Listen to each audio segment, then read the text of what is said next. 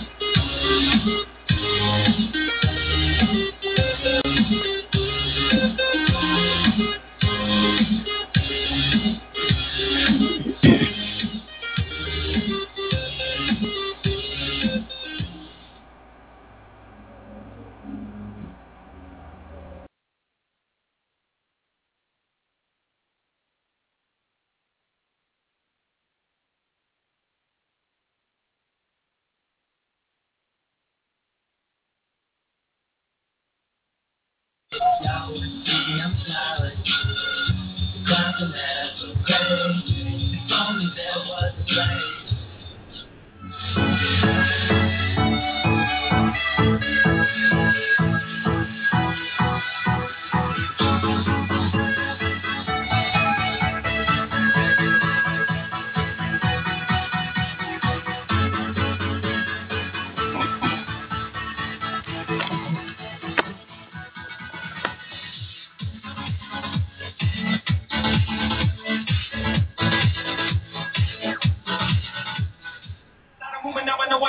Gotta move it, nobody can give me that I'm flying. You ain't got more hunger than me.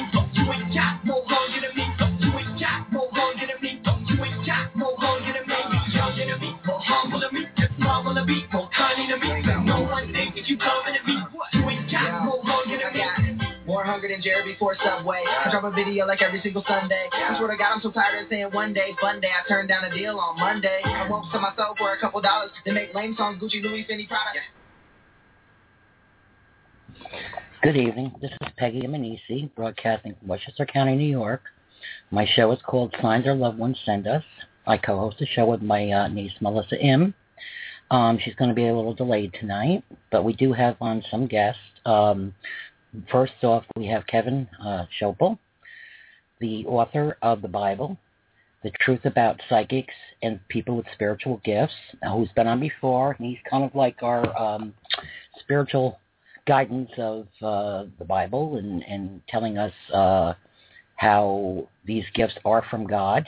So I welcome Kevin back to the show.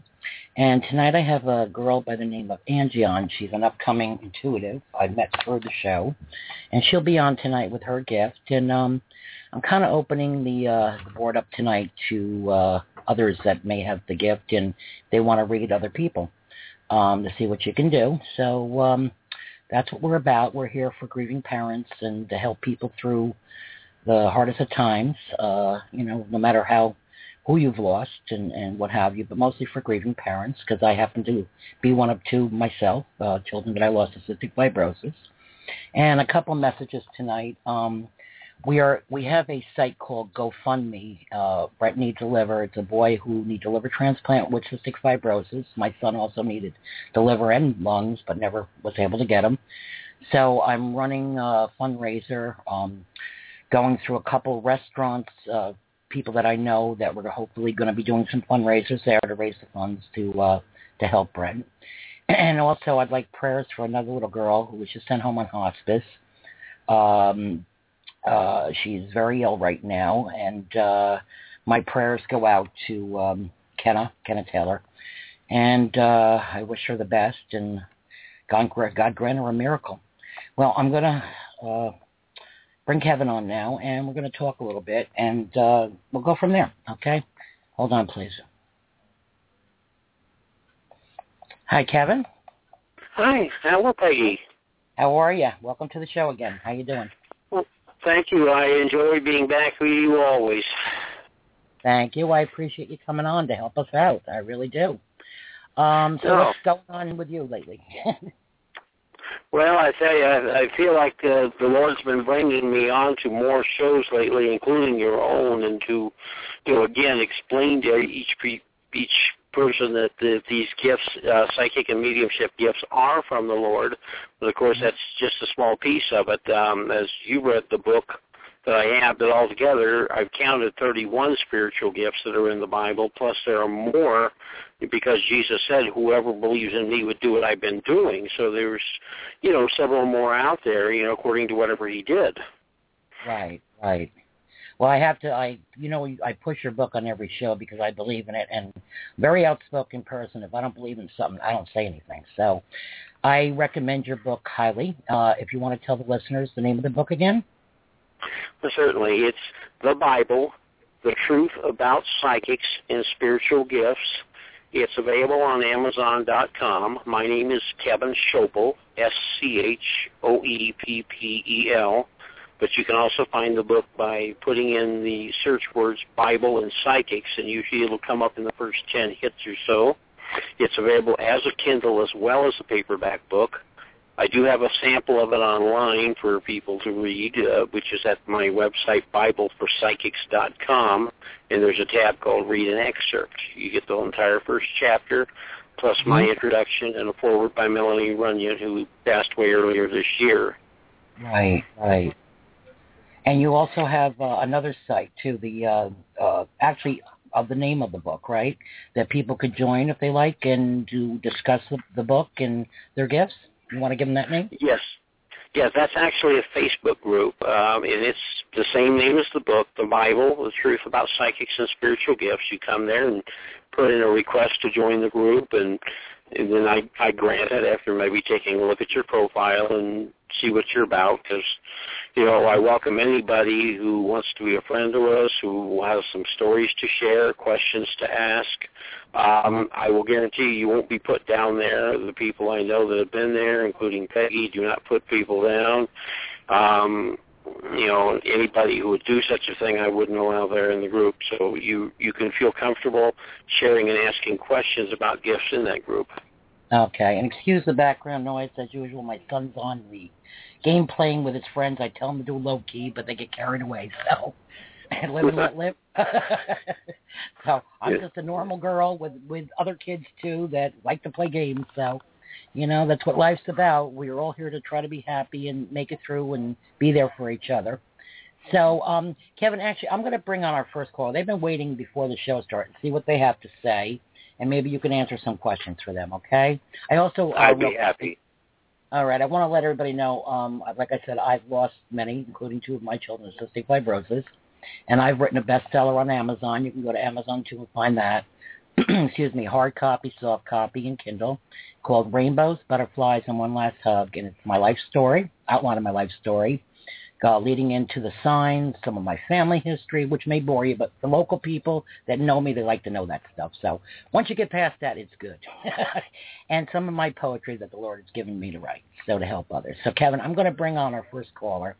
It's area code 313. And let me say hello first and tell me just your first name and where you're from, okay? Hold on, please. Hi. Oh, hi, caller. What's your name? Sherelle, calling from Detroit, Michigan. Hi, Sherelle. We've talked to you before. How are you? I'm good. How are you? Good, thank you. And I'm so sorry about your loss and what you are currently going through. I really apologize. And my prayers goes to you and your family and your host or your guest that's on the show with you also. Well, actually, my big thing lately, I do mine are gone, and thank you for the prayers, and I know they're around me because of the signs, but I'm also, working with other families that have sick children, like especially with what my children had, cystic fibrosis. So what I've been posting on my page, if you're on my page, it's about the fundraiser doing for Brent. And this little girl, Kenna, that's just been sent home on hospice. She's 17, I think. So my prayers go out to these families, and I'm just trying to be support for everybody. Mine too. So I've walked their path, so I understand them. So, Sherelle, how can we help you? Would you like to ask Kevin some questions tonight? I don't know if he a medium or... Well, I don't know his expertise. Do some of that later on the show, but tonight we're kind of asking people that have the gift themselves to come on. Oh, sure, yeah. You have the gift yourself? Yes, I believe I'm a medical intuitive, and an empath, and I'm half of clairvoyance myself. Okay. And I see stuff when I'm outside. I guess they are theories or orbs or energies, as people say, when they be floating in the air. So sometimes I can look at a person and I talk to a person and I could just automatically know a problem without them even completing a sentence. And I heal people. I'm sorry. I was going to ask, have you read other people or? No, I have not. I don't think I have that gift. I don't think my gift that strong, but I believe that I do have one, but I don't know how to develop it because my mom, she connects with my grandmother. She has premonitions, visions. She sees auras and all that stuff. Are you uncomfortable with that? Has your mother ever been uncomfortable? Because that's why Kevin comes on the show. He is an ordained Baptist deacon. Taught Bible study. He also taught Sunday school, and he's married to a woman with a gift. Dated a woman years before, which brought him even through being a Christian, as many of us born in the church were afraid of this. My father working for the church, so Kevin's here to answer those questions. And like I said, the guests too. Okay. Well, my mom, I don't think she believes in it. Everything she says, she called it common sense. She don't believe it's a gift. She's like, it's just common sense. That's how she think of it. And then when I talk with other people about it, they be like, oh, why do you believe in that stuff? And, why do you use clairvoyance and all that words that's not in the Bible and don't believe in psychics? Because they say in the Bible, God says not to believe in psychics. And when people connect... Sherelle, I'm going to stop you right now. This is where Kevin comes in. Kevin, talk to Sherelle for me, please. Oh, hi, Kevin. Hello. Sherelle is your name? Yes. Okay. Now, you're saying that somebody told you that the Bible does not believe in psychics? Is that what I heard correctly? No, they said the Bible, that God says not to believe in psychics, and also that if you, like when people are a medium and they said that it sounds like your loved ones or whoever voice, but actually it's a demon or a devil translating it like that. I guess if you understand what I'm saying. Okay. First of all, I will tell you, Sherelle, there is actually no verse in the entire Old and New Testament of the Bible that condemns psychic gifts.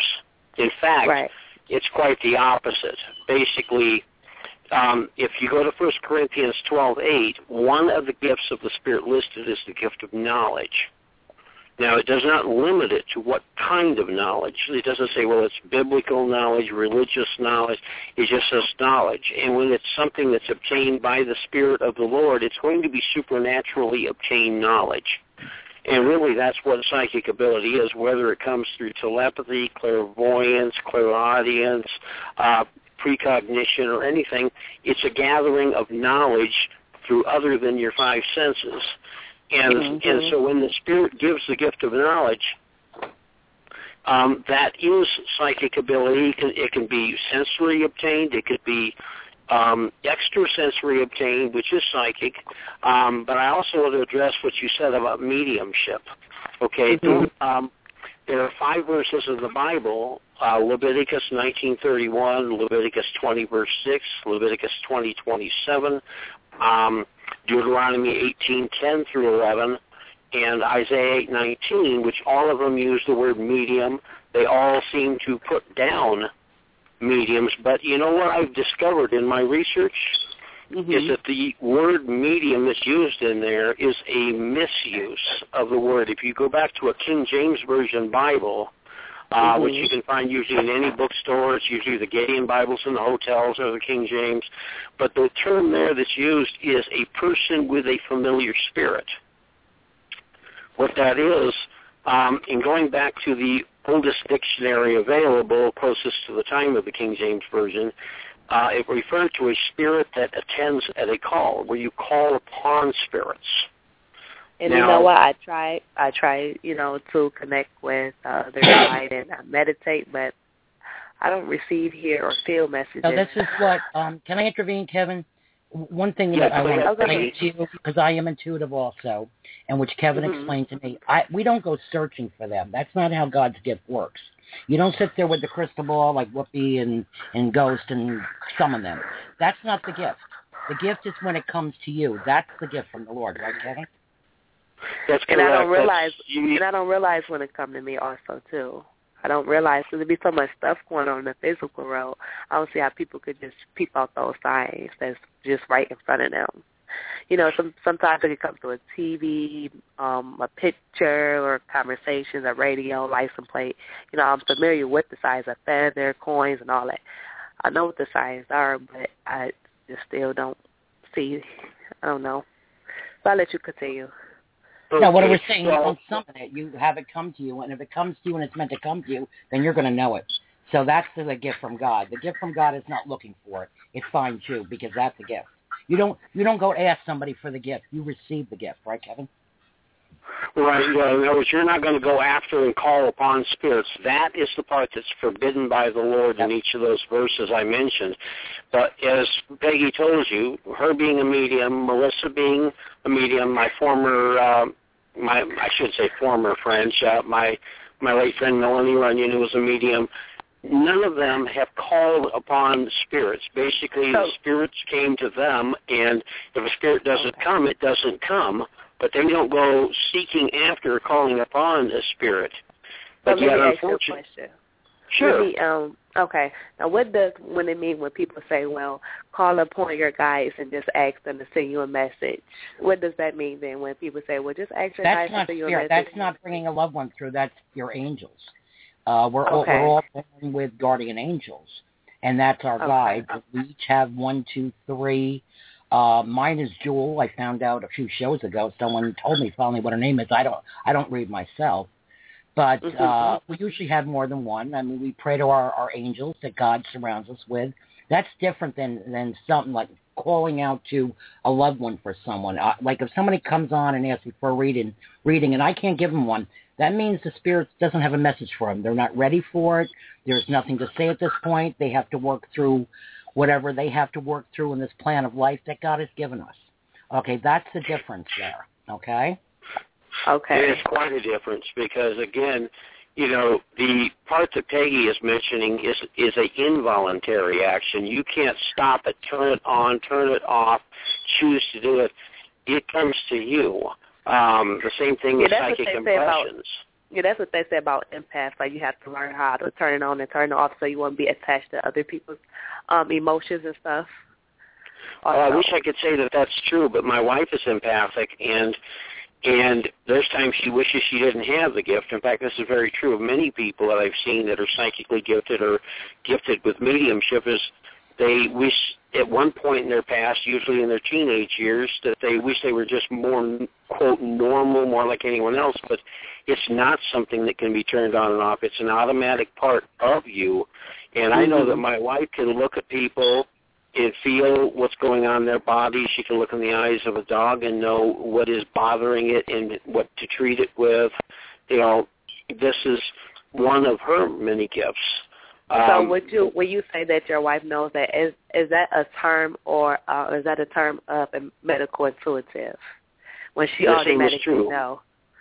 Right, I heard you describe at the beginning of the call, Sherelle, that you are medical intuitive to where you perhaps can look at somebody and it may be something that you pick up on in their movements, their skin, or just psychically know that there's something wrong with a certain part of their body, and as you get a chance to find out, it either confirms or doesn't confirm what you have had a knowing of. Okay. But that's the difference between what the Bible has said that God forbids and what is not forbidden. The thing I do say in the first chapter of my book, I said a sin is something you commit. It is not something you are. Right. Yeah, so as you continue to talk to me, do you still me having a gift? Do you see me having a gift? Or he doesn't? Kevin doesn't have the gift to do that. Kevin is he's married to a woman that does this, but Kevin doesn't have that gift. Okay. Yeah. Yeah, he's just here to kind of give advice from the Bible. Advice. And let us know certain stuff we need to know. Point out in the Bible where you can go back and read it yourself, so it's not like another book we're just making up here. You can go back to any King James Version. You know, I think Kevin said mostly the New Testament that talks about it. And, you know, that's only for you to decide. As long as you're, like I said, you're not sitting there, and I kind of goof about the Whoopi Goldberg thing with the, you know, the rag on the head and the do-rag and the crystal ball. That's not what we do on this show. There are people that work in the darkness. They do. Well, you know, I'm a Christian. Voodoo, witchcraft, white magic, black magic. I don't do that, put curses, none of that garbage. I don't read tarot cards. I don't use crystals. Some people on my show have come on. They, you know, someone referred to me as New Age. I am not New Age. I am whatever you want to call New Age. I am not a New Age person. I am a Christian woman with a gift that the Lord gave me to help other people believe in heaven and Him and Jesus Christ, and to bring them closer to Him and to give a comfort during their grieving process for the belief that there's... So what is your expertise? I'm sorry? I said, so what is your expertise? I've got a little bit of everything. Expertise? Oh, mine? No, yours. Mine? Yes. Oh, I do a little bit of everything. I'm intuitive. I've been able to read minds. I predicted some things in the future. I do a little bit of it all. I have gifts in some, and like Kevin said, some that I really don't want. And Kevin kind of set me straight on that one, that, you know, it's of the Lord. But it's like, you know, I can't let it consume the person. I still have to live a life, and I have other family, and I'm working now with other mediums who are teaching me how to, like, kind of shut it off and at the appropriate times, when it's appropriate, when it's not appropriate. Because I could sit here all day and do it, and I'll tell you what it does. It zaps my own physical energy. I happen to have multiple It drains you. Well, I'm drained anyway. I got MS. But it drains me even more. So, you know, there's ways of doing it and ways of not doing it. But I just learned to channel it, or whatever you want to call it, for the show now, or once in a while. You know, I'll read somebody who just lost a child, who are in dire straits, or lost a loved one. But I'm not doing it on a full time, because I've got thousands of people on my Facebook pages, and they would have me going 25 out of the 24 hours. I can't do that anymore. And I have to say no. Yeah, they do. I say free readings on the show. Anything after that, we'll talk about it, you know. I've never charged yet, but I'm going to, because now I'm going to be taking seminars. I have one coming up with James Van Prague. I have something coming up this weekend. I'm hoping I'll be able to make it with Dwayne Dwyer and Doreen Virtue, Anita. I heard the Doreen Virtue. I heard her before. Yeah, I actually went on YouTube to do her guided meditations also. And I heard she has some cards out too, some of the tarot cards. Well, I don't do tarot. I don't touch that. I don't believe in it. I do angel card readings, but even that, they were my tool, but then I realized I really didn't need them. They were kind of like my crutch in the beginning. I'm not saying they're bad, but I do not do tarot cards, and I've had people on the show that do, but I just don't do them. I just don't. Yeah, some people say, well, if you get tarot cards, just don't read it, just throw it away. Yeah, I don't do Ouija boards or any of that stuff. That's not what I do. Ooh, other people may. I don't do none of that stuff. To me, that's not a delight. Sorry. Some people say vision boards are okay. No, anything boards. There you go again, what Kevin and I were just saying. You're summing what the Bible says is wrong. You either got them coming to you. You don't summon them by Ouija boards and whatever. You bring in darkness that way, right, Kev? I'm talking about vision boards, not Ouija boards. A vision board? You heard of the vision board? Kevin, what do you feel about that? Yeah, Mr. Yeah, what is a vision board? Is that another name for a Ouija board or what? Oh, no. Like a vision board is per se is like when you write down everything that you want. And the law of attraction. The law of attraction. Yes, basically you look at it every day and wait for it to come to you. It's like, sending your stuff out to the universe but putting it on the board so you can just look at it, walk past it, and it come to you. It's like manifesting a little bit. Jarrell, I'm sorry, I don't mean to be rude, but you can do that by just praying to God, and He will grant you whatever He sees fit. That's what I feel. You don't have to put it on a piece of paper. And I'm not going to lie. I got into that a few years ago, not knowing what I was doing, and things did manifest. in a positive way. So I'm not saying I agree or I don't agree with it. But I think prayer alone, God grants you whatever He feels. Nothing ain't stronger than prayer. You start right. Well, that's it. I think that's just as easy. You don't have to write it on a piece of paper. God knows every thought. Okay. Right. What about you, Mr. Kevin? Did you want to get your more input, or how did you come up with? There's two scriptures pertaining to spiritual gifts and wanting that I can refer you to. First of all, 1 Corinthians 14:1 says, "Make love your aim and earnestly desire the greater gifts." That tells you two things. One, it's okay to pray and ask for a spiritual gift that you do not have. And in fact, it tells you to do that, to desire the greater gifts. But at the same time, 1 Corinthians 12:11 says that all gifts are from the Spirit, and He gives as He wishes. In other words, we don't have any control over the Spirit's decision to give you the spiritual gift, but it's perfectly okay to pray and ask for another spiritual gift that you do not have. Yeah, it's kind of like what I'm saying, that, if God, through prayer, gives you that gift and you ask for it and He grants you that gift, it's meant to be. But you don't sit there, doing Ouija boards and stuff like that and begging for it, because I personally, that's my personal opinion. You just don't ask for it. You can pray for it, but don't just ask for it by doing some of these things that we know dark energy has come through. And there is dark energy. If we believe in our Lord Jesus Christ, we know there's another force in this world. And that's what the battle is about. So we have to kind of stick together as Christians, and I have Jewish friends too that believe what I believe. I'm not putting anybody down for what they are. My father's father was Jewish, but I grew up in the Episcopal Church, so I've got a little bit of everything in me. So I don't put anybody down for what they are. But as far as I'm concerned, there's one God. I call Him God. A lot of people call Him nowadays Spirit, where this or that. He's the Holy Spirit, the Trinity. I have no problem calling Him by the name God. I don't call Him Jehovah. I don't call Him whatever you want, but I call Him God. I have no problem with it. So, but you know what? We have free will. You can just educate yourself by the book, the Bible, and you go from there. And whatever gifts He grants you, He grants you. Okay? So I have some other Okay, thank you both. Thank you both. I really appreciate it. That was very helpful. And if I miss anything, I sure will go back on the archives and re-listen. But, Kevin, that was very helpful of you. I really appreciate you both taking your time out to explain everything to me. And y'all go ahead and get to your next caller.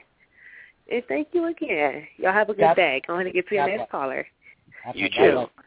I'll put you on hold. Listen to the show if you want. Okay. Okay. Bye-bye. All right, Kevin, that was interesting. We have some other callers on.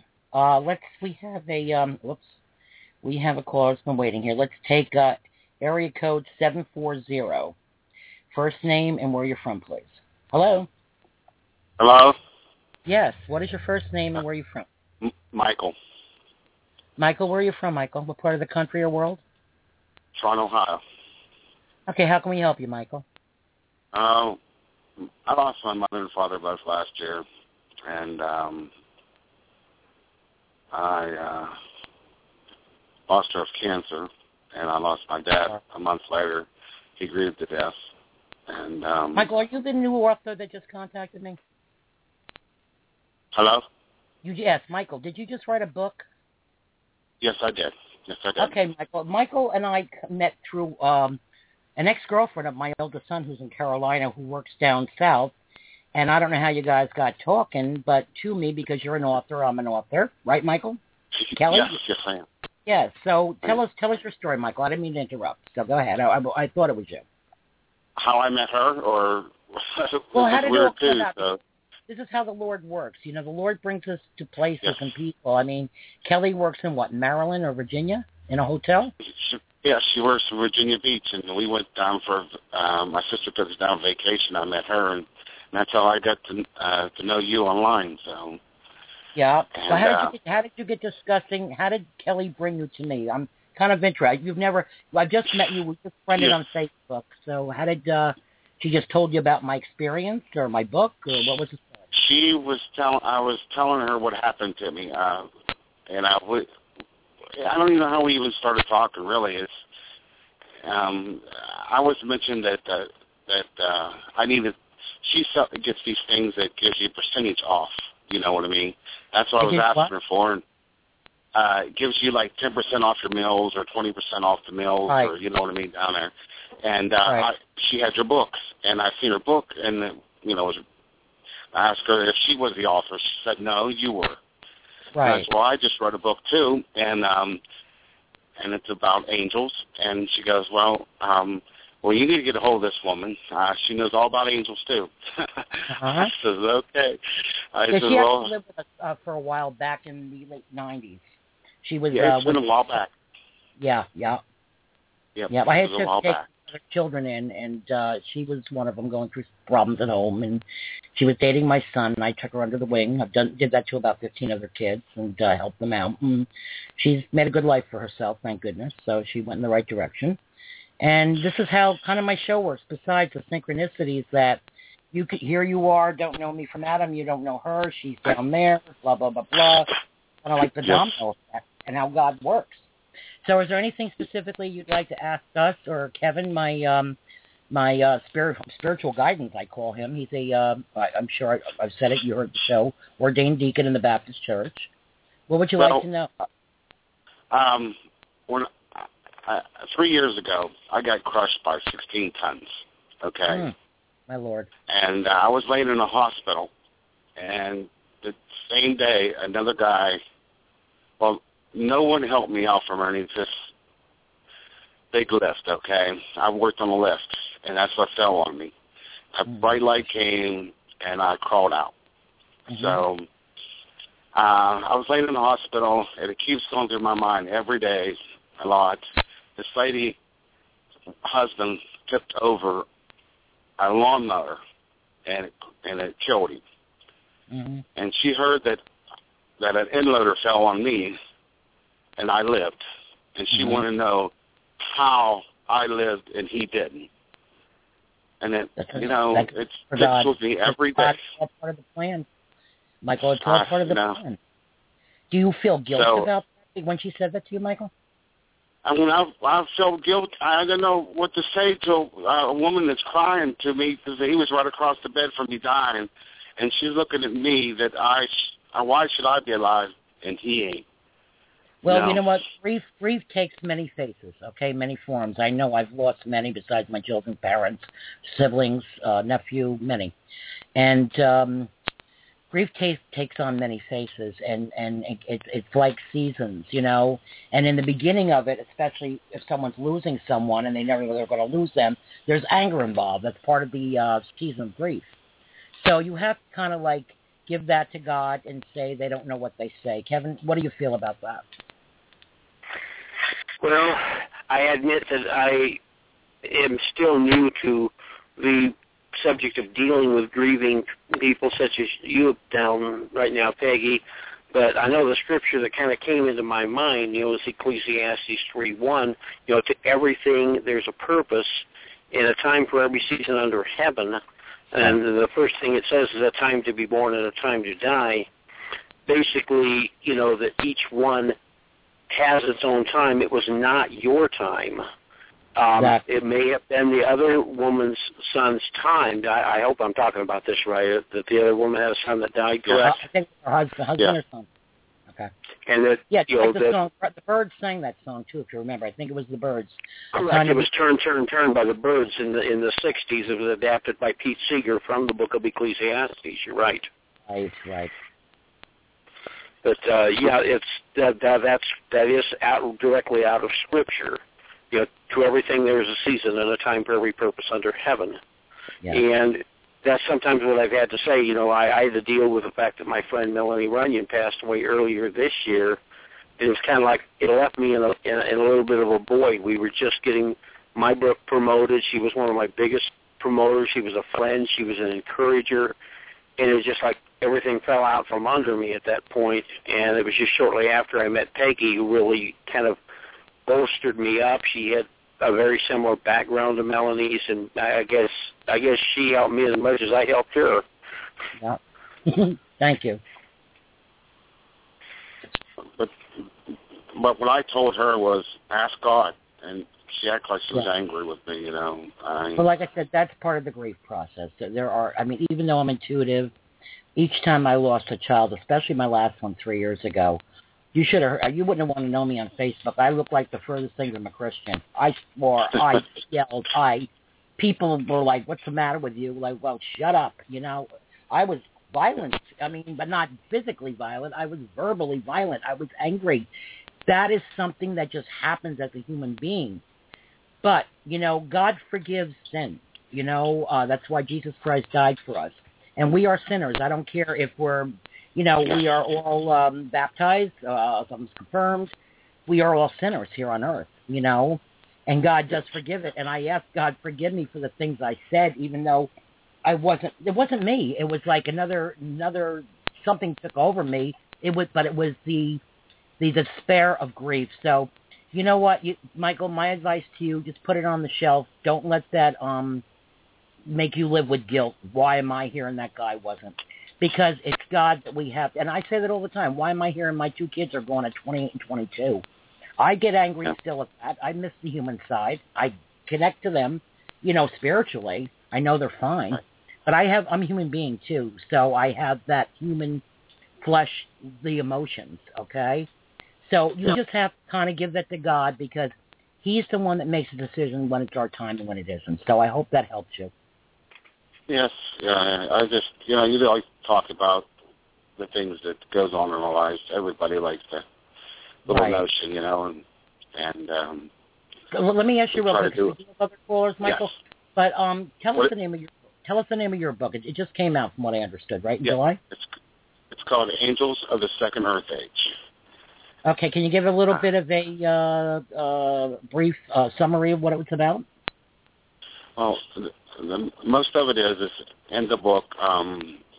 These people of this day find the book of the past, and they go back in the past, and this man called Solomon, he knows how to take angels out of mankind, because he had the gift of God, but he went bad, and he went to a king, and he started taking the angels out, and they started fighting in the middle of the ring, and it's called the Ring of Blood.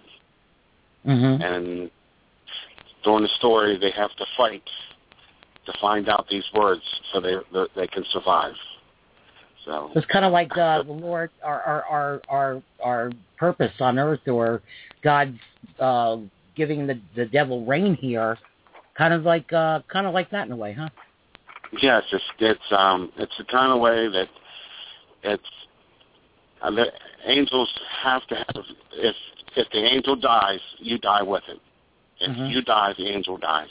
So it's surviving of us today, because our angels always here are on this earth to protect us. Amen. And if our angels die with us, they die with us. And that's why my book runs from this day in the past, always meet some way in my book that shows you a piece of today is in the past. I'm going to ask you a question. I'm going to let Kevin comment on this, but I want to ask you one question about this. What made you write the book? When I was laying underneath the unloader, that after the tire collapsed, angels lifted it off of me. Oh, I believe that. I believe that. That's all around me. Yeah. I asked God, because I never thought I'd ever be walking again, because I could barely walk, I could barely move. It blew my guts out of me. It sent crushed my heart back into my chest, and I wasn't supposed to die. Well, you have purpose, just like Kevin has his purpose. I have mine. Melanie had hers. We all have purpose. Some of us write about it. Some of us just help other people. We act it out in different ways. One last thing I want to ask you, and I'm going to let Kevin talk a little bit to you, or whatever, however long he wants. But you were dyslexic at one point, weren't you? From what I read. They didn't learn it till I was they knew it in first grade that I read backward. And my teacher, the best thing she told me, says, if you were Chinese, you'd be perfect, you know. But they've never ever done nothing. Oh, the book. See how the Lord works? You are an advocate now, not only about how an angel lifted you from an incident that could have killed you and saved you, but you're also now, I feel, an advocate for people with dyslexia. So you have a couple purposes in this earth. Yeah, I never thought of that either. You know what? I never even thought of that, and that's the truth of it is. Yep. That's true. Huh? Wow. So I hope that you feel. Kevin, what do you feel about that? Okay, you mean about a dual purpose between helping people with dyslexia and being an author? I mean about what happened to him, about writing his book, his calling. Yeah, his calling in general. Okay, you talking about how the angel lifted the car off of him and such. You're talking about, Peggy? And that led him spiritually to write a book to help others, to make them understand the battle that we face in this world.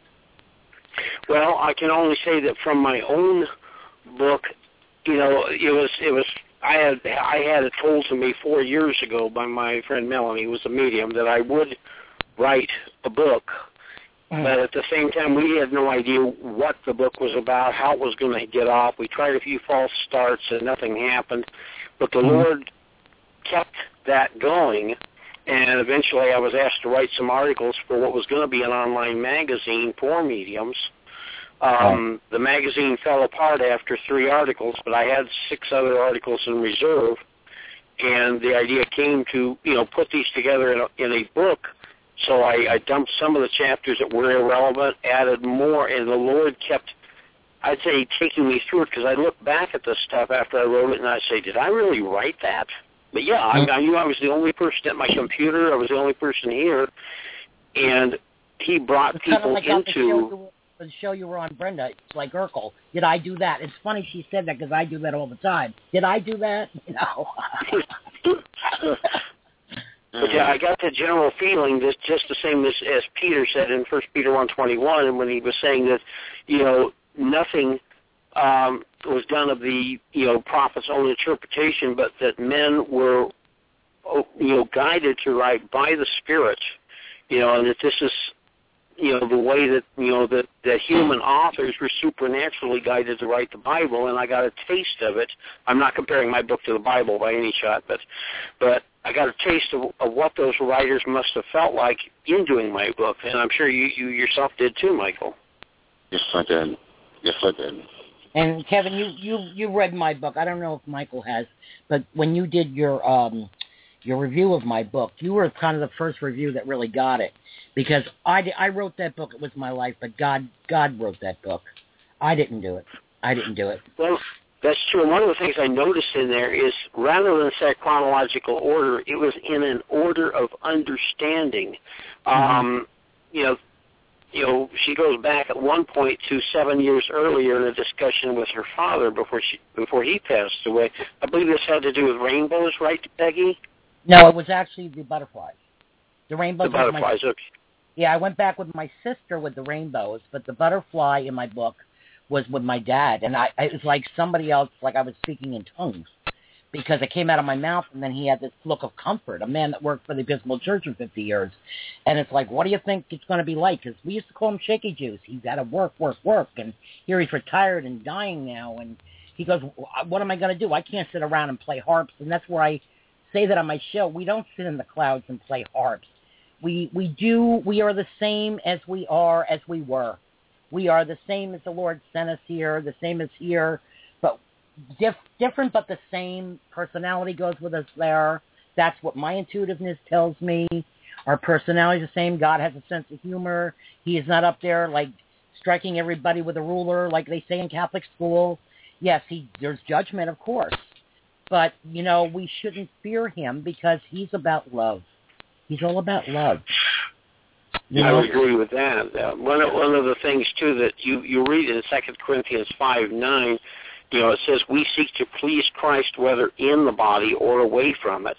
And the reason I think for that double prepositional phrase is the fact that, Paul wanted to illustrate that when we are no longer in our bodies, he still has tasks for us to accomplish, a purpose for what we're doing when we are no longer in a physical body any longer. Yeah, it's like coming from, grade school to college to pre-med. When we go to the other side, we can continue working. We don't just sit around and play harps like I was led to believe as a child. I know that when my brother, who was the head of IBM in the area, passed in a couple sessions, he never wanted to come through because he's busy. He's Mr. IBM still over there. Not saying he does IBM work there, but he's still working. And that's when I brought the butterfly to my dad up about, what do you think it's like? And I explained to him his body being the caterpillar and then turning our soul as the butterfly, and it flourishes with beauty. And that's what we do in heaven. We continue what we do here, but with all the beauty of heaven and God and love and complete love, with no pain, no sorrow, no tears. So that was my message. And Kevin, I want to thank you for the review because you really were the first one that got it. Well, thank you, Peggy. Thank you so much. Yeah, it's just been a little while since I read the book. That's okay. No problem. It can be confusing. I tell everybody, it takes 2 hours to read. It took me seven years to write, believe it or not. And, Rome is not created in a day, not that it's even close, but it got the message out. And I hope other people receive and go to Amazon and see the reviews and see the briefing and understand what I'm trying to write. It's not just venting. A lot of people say, oh, well, that's good you vented. Yeah, that was part of it, how it started. But when I woke up in the middle of the night and my hand was writing and I was half asleep, that was God, not me. He was telling me what to put down and the way I put it down. So, Michael, and I feel, intuitively, and for what you've told me, Michael, I feel you're doing the same. You're getting a message out not only about the angels, but to people with dyslexia. And I commend you for that. I never thought that you just said that. I never thought in the world that, but you're right. It will help them because, honest, I have never read a book. I've never read a book yet, and now I can. Now I can, honest. So I'm going to read books, but I'm trying to get my second one out right now. So it's been really, really long for me. I'm on my fifth book, and that's really tough. I want to tell you something. I have 3 more coming out, Michael. And everybody's waiting for, I have people all over the world waiting for my second book. And is it done? It was supposed to be done 2 years ago. It's not done. Sorry. It's not done. It's done when God tells me it's done because he keeps giving me more and more knowledge. And it has to go not in my 3rd and 4th book. It has to go in the second book, which my first one leads to. So it's all in his timing, just like life. Like Kevin was saying, there's a season for everything. Okay? And, Michael, I'll talk to you privately soon because I'd like to talk more about the book and maybe get you on one night and we'll discuss it in its fullness, okay? Okay. Michael, thank you so much for calling. God bless now. Yeah, God bless you all. Okay, good luck. Good luck. Okay, Kev? Yes. That was interesting. Yes, and discussing, the idea of how you're guided to write a book. Like I say, mine took some strange turns in how it all came about. Right. And right now, of course, I've currently started working on a book about Melanie's life. It's showing that a medium can serve the Lord with all of her heart, and that Melanie accomplished it. You are accomplishing it already right now yourself, as you know.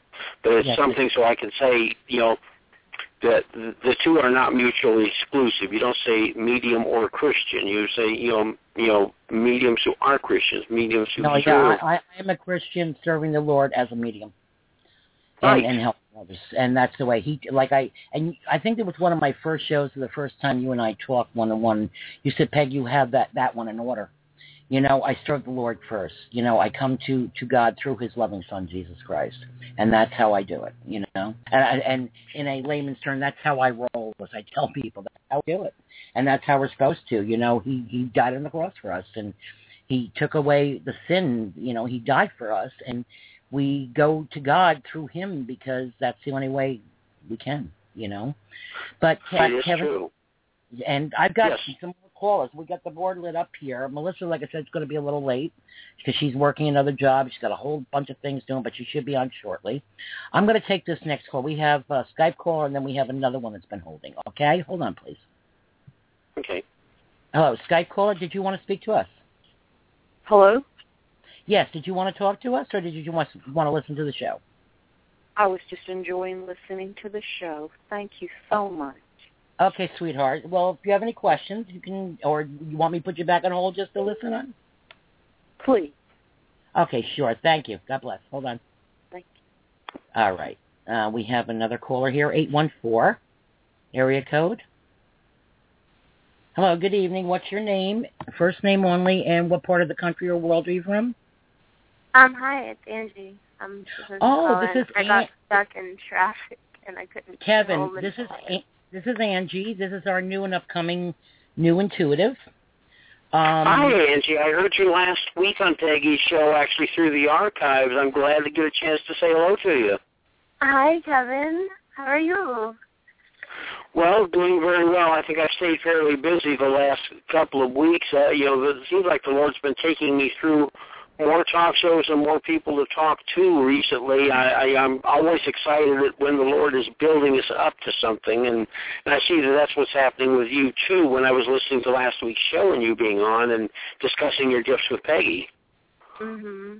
Angie, Angie, I would like you, if you could, and I'll let you talk, of course, and tell, I found it very, out of all of my intuitives that have come on, or mediums or people with gifts, I found your story one of the most interesting stories. Can you share that story, how this all came about with you, please? Okay, so I have grown up in the church all my life. I completely believe in God. Seriously, every Sunday I would be at church, Sunday school, everything. And I've always been interested in mediums, psychics, all this stuff all my life. My uncle, who then passed away in May of 2012, started coming into my dreams after a really bad breakup. In January, he started coming into my dreams, and in February. And he kept trying to tell me that it was right in front of my face, and I just need to pick it up and run with it, and I would be amazing. And I couldn't figure out what he was talking about. But then after one dream I had this really huge urge to call a medium and try to get in contact with my uncle, because I wanted to know what he was trying to get me to know and to do and to see what was going on. So I finally call a medium, and I'm then told that I'm a medium myself and that my uncle is trying to get me to open up because he has messages for his family, and he knows that I could do it and I could give them the messages and things. And so I start on this journey of opening up and seeing what I can do, but the whole entire time I'm scared to tell my aunt, because my aunt's the one that I went to church with every week, and she always told me that this kind of stuff was the devil's work and to stay away from it, and God would not like me anymore if I was to get involved in it, and all this stuff. And so I was scared to tell her, but my uncle just kept pestering me to give her messages. And so about a month ago, I just gave her a message that he kept coming to me and telling me about. And now she's slowly turning around and understanding that it's not like the devil's work and it is okay. And because now her mom has come through and told me things that I didn't know to tell her. And her husband comes through all the time for me, which is my uncle. And it's just, she's slowly opening up to it. And it makes me feel good that she doesn't disown me and she doesn't think that I'm evil or anything like that. So Angie, remember my recommendation to you last week? I highly suggest, even if you do the Kindle version, get Kevin's book, because I think she will be very comfortable with that. Because Kevin, like I said, explains things. Kevin, I'm going to let you talk to her. Well, certainly. Okay, Angie, first of all, if you were to go to 1 Peter chapter 3:18 in your Bible, it says there that Jesus was put to death in the body, but was made alive by the Spirit, through whom he went and preached to the spirits in prison. Okay? Mm-hmm. If you were to then flip back to John 14:12 in your Bible, Jesus says, I tell you truly, he who believes in me will do what I have been doing. He will do even greater things than these because I go to the Father. Now, if you take those two ideas together, It's saying Jesus communicated with spirits, and they that believe in him would do what he has been doing, meaning it's a validation of a spiritual gift when you are doing something that Jesus himself did. It may not be specifically listed that way in the Bible, but when you combine the two, it perfectly validates it. Now, again, too, if you look at 1 John 4, 1-3, when he says, "Beloved, believe not every spirit, but test the spirits to see whether they be of God." You ask yourself, why did the Apostle John write this in his letter if people in the early church were not communicating with spirits? He's giving them a warning. Test your spirits that you're communicating with. In Revelation chapter 2, in Revelation chapter 3, Jesus is dictating letters to the 7 churches in Asia to the Apostle John. And with 6 of those letters, the exception being to the church of Pergamum, he says, "He who has an ear, let him hear what the Spirit says to the churches." Now, it's not saying, let him hear what somebody spiritually gifted is saying or what the minister is saying. He's saying that there is going to be a person whom he's calling the ear in the body of Christ that hears spirits. That is a validation of saying amongst the gifts that we all have in the body of Christ, mediumship needs to be there as the ear in the body. Mm-hmm. Is that making sense, Angie? It makes sense to me. It does. Well, Angie, also, the show is archived, so you can go back on the computer to Facebook or however and play this for your aunt also to hear what Kevin's saying, plus if you want to get his book so she can read it. Yeah. This made comfort. Yeah, the archive is important right there because the part I just said from Revelation is not in the book, while the other parts are in the book. Mm-hmm. Okay. But yeah, it's really nice that she's starting to come around because now she asks questions if my uncle's around, or he would always show me a picture that he wanted to put out on her dresser and where he wanted it, and a frame where he wanted it. And she Facebook messaged me a couple days ago and said that she got that picture out finally. And so she's slowly opening up to it, which makes me happy. I'm very glad for it because we're accountable for our gifts, Angie, and if we don't put a gift of mediumship to use in a way that glorifies the Lord Jesus Christ, we're going to have to answer for why we didn't. I put a chapter in my book, the 6th chapter, in which my late friend Melanie used that gift to bring me some comfort after 20 years with my dad. You'll read about it in there, but to me, I put it in there because it was the finest example I could think of a medium building up a person in the church for his glory. Mm-hmm. Yeah. Well, it really shocked me that when her mom came through, I think that's when she really started to believe, because her mom also went to church with us every Sunday. And so when her mom came through to me and she was telling me things that I wouldn't have known to validate for my aunt, like I could just like feel my aunt like just sigh and be like, oh wow, like this could be true, and it's a comfort, honey, when we come out. I'm going to tell you something. I've had the gift since I was a little girl, and I was frustrated by it my whole life because I had no one to talk to about it. I developed it. Actually, I talk about in my book when I was 9 after coming out of a coma. I had it long before that. That really came out then. I mean, to its full potential, but I didn't know what to think, because I had been in a coma. But I can remember things, encounters with angels, 2, 3 years old.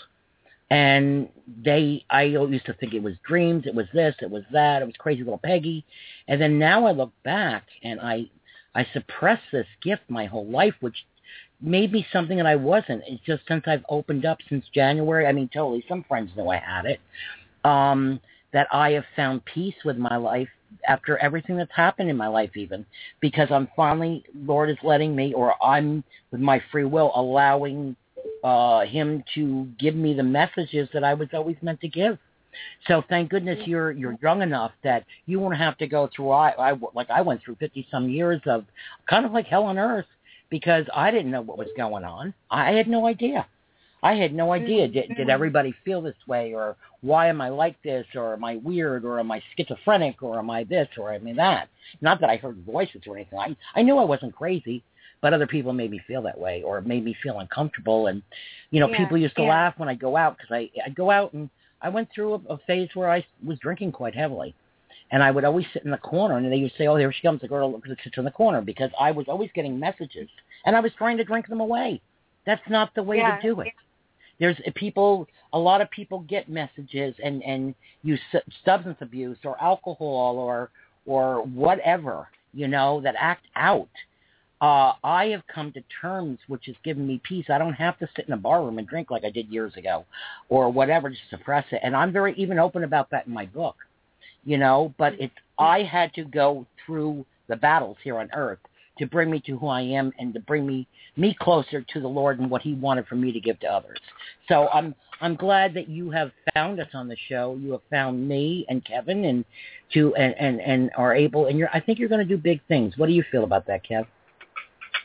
Well, I feel that she's just beginning. The main thing is to be in complete obedience to the Lord. The scripture, Proverbs 3:5-6, which I'm sure she's familiar with, is trust in the Lord with all your heart and lean not to your own understanding. In all your ways, acknowledge him, and he will direct your paths. And what I found is that over the last 25 years or so, Angie, is that every time I acknowledge the Lord, somebody might say, Kevin, you taught a great lesson, or you had a great message up there. And I say, no, that was the Holy Spirit's guidance. The Lord wanted me to say it, and I was obedient. He takes me another step further and takes me another step further. And I would never have imagined, let's say in 1992 or so, that I would have written a book, been on 11 talk show appearances to talk about what the Lord is doing and what he can do for others. But that's, only part of the journey. I still have more journey ahead of me until the Lord calls me home too, Angie. Yeah. And I just lost train of thought. I think someone's trying to talk to me. That's part of the ADD, the attention deficit disorder with this, because I have found that our brains race a little more than the average person because we are getting thoughts from the other side.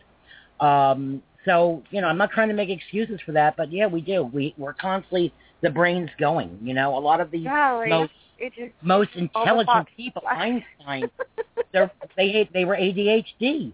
But you know what, Angie, I'm going to put you to a little test because there's someone on the line that I've been waiting to pick up that has lost someone that I know of.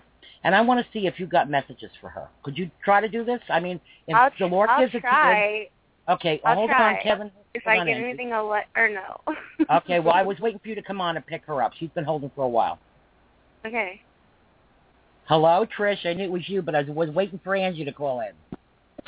Hi, Peggy. How are you tonight, dear? Oh, good. How are you, darling? Listen, I don't want you to give anything. Let Angie try to pick up on what's going on. Angie is an up-and-coming new medium. The Lord has blessed her with this gift, and I want to see if maybe she can help you with something. Angie, you know what? You just, honey, relax. Remember, we're sitting here. I'm not going to say in our underwear because we're not, but we're sitting in our living room having a cup of coffee, which I don't drink, but I'm doing chocolate milk because that's closest to it, okay? Just relax, breathe, relax. And this is Trish. Trish, this is Angie. And Kevin, this is Trish, okay? Hi, Angie and Kevin. How are you? Hi, Trish. How are you today? I'm okay. How have you been? You sound, and I'm picking up that you are very, very, very sad. And I'm not trying to be rude when I say that, but you just feel very sad and lonely, and I feel like you might have lost someone quite young. I'm not really getting... Okay, Chris, what I want you to do is just give her yes or no. Don't give her info, okay? Right. Don't tell her who it is. Okay, because this is the way I'm trying to help Angie. Okay, yeah, just say yes to what. Yes, Angie, everything so far you said is exact. Okay. let me see if I can get that person to come closer. I'm not sure if I feel like it's a son. What did you say? I feel like it's a son or like it's a male energy I'm getting. Yeah. Correct? Yes, it's her son. You were right. It's her son. I know the story, so I can't do it now. Okay. Yeah, you're hitting everything up like a bullseye. Is he a teenager, like 15, 16, somewhere in that range? Because he feels very young. But yeah, he was young, but not that young. Should I give the age, Peggy? Not yet. Just say yes or no. Okay, no, he was older. This is how we do it at the beginning. Sorry. His energy is very, very young. Like that's like I'm getting. He was very young at young heart. He was young at heart. That would be his energy. He was like a big kid. Yeah. Well, he still was a kid, but. Okay. Yeah, his energy is very young, and he feels like he's all over the place. Like he wants to be where you are, but he wants to check in with other people. I don't know if maybe his father or like he's mostly with you, but he's also visiting other people. If you know what I mean, like he's always watching over you, but he's also like with others because others are feeling the same pain you are, or near the same pain you are. You know what I mean? And so he's very worried about everyone. Everyone misses him terribly. His dad, his sister, his nieces. Yeah, and I feel like he's just standing beside you, hugging you, like behind you, giving you a hug, being like, "Mom, I'm still here," but you just... Yeah, that would be him. He was my big bear hugger. He had the best hug. Yeah, I just feel him standing behind you, giving you a great big hug and kissing you on the cheek and being like, "Mom, I'm still here." But, that would be deep him. down, you know that, but you still... I mean, of course, it still hurts. I completely understand. Right. But yeah, his energy is very young, and he's loving you. Like I just feel so much love for you, and he wants you to know that even though it hurts so bad, that you're strong enough, and you're gonna get through it, and you're gonna be okay. But right now, like you just need that big bear hug from him, and he's giving it to you. I don't know if you ever feel that, but Oh, yeah. I feel like he hugs you constantly. Angie, I want to ask you a question. Do you have a feeling, and Trish, let's not, because like I said, I'm trying to help her develop more, and I'm not putting her to a test. This is part of the development because I went through this. This is your initiation, Ange. And if you're wrong, you're wrong, because none of us are always 100% on. Are you getting maybe an initial to his name? And I swear, as the Lord is my judge, and I don't swear to the Lord, but as my judge, I swear she knows nothing about you, nothing. So are you getting I have an initial? I just got the name Paul, or Paul. It's a P. I don't know who Paul is, but I got that name as soon as you asked me that. I don't know why, but as soon as you said, "Are you getting a name?" I got the name Paul or Polly or... Does Paul represent anything to you, Trish? It's not his name, but did he have a friend name? Yeah, no, not that I'm aware of. I don't know who Paul is then or why it came to me. Okay. I don't know. I'm not aware of, but no. Okay, let me see if Remember what I tell you, Trish. Write it down, please. Write it down. Yeah. I mean, nothing now. That's how it works. Spirit works. Andrew? Andy. And Andrew? Andrew. Yeah. They're throwing names at me now.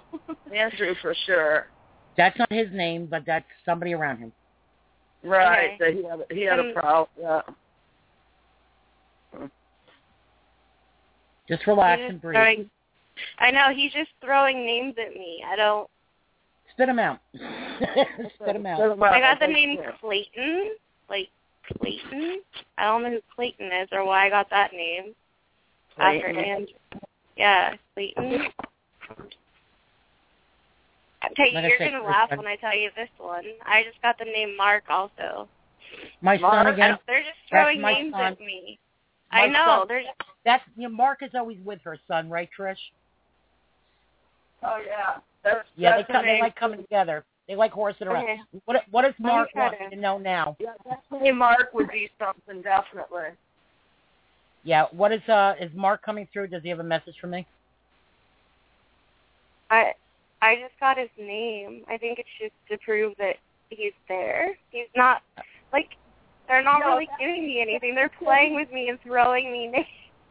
That's it. Mark and his son have the same personality. He was hanging around with a guy, Mark, Peggy. Oh, was he? Yeah. Oh, cool. Okay, maybe it's not my Mark then. No, they're just throwing names at me. Wow. Now, let me ask you a question. This is something, and Trish, don't say a word yet, please. One more test here, okay, and I'm not putting you on the spot. Do you feel, you have any feeling how he passed, if it was, what was the reason? My chest really hurts. Like, it's kind of hard to breathe. I feel that could have been part of it, but I don't feel like that was the whole reason. It's like, it hurts to breathe really deep. Like, my lungs hurt. Like, it's...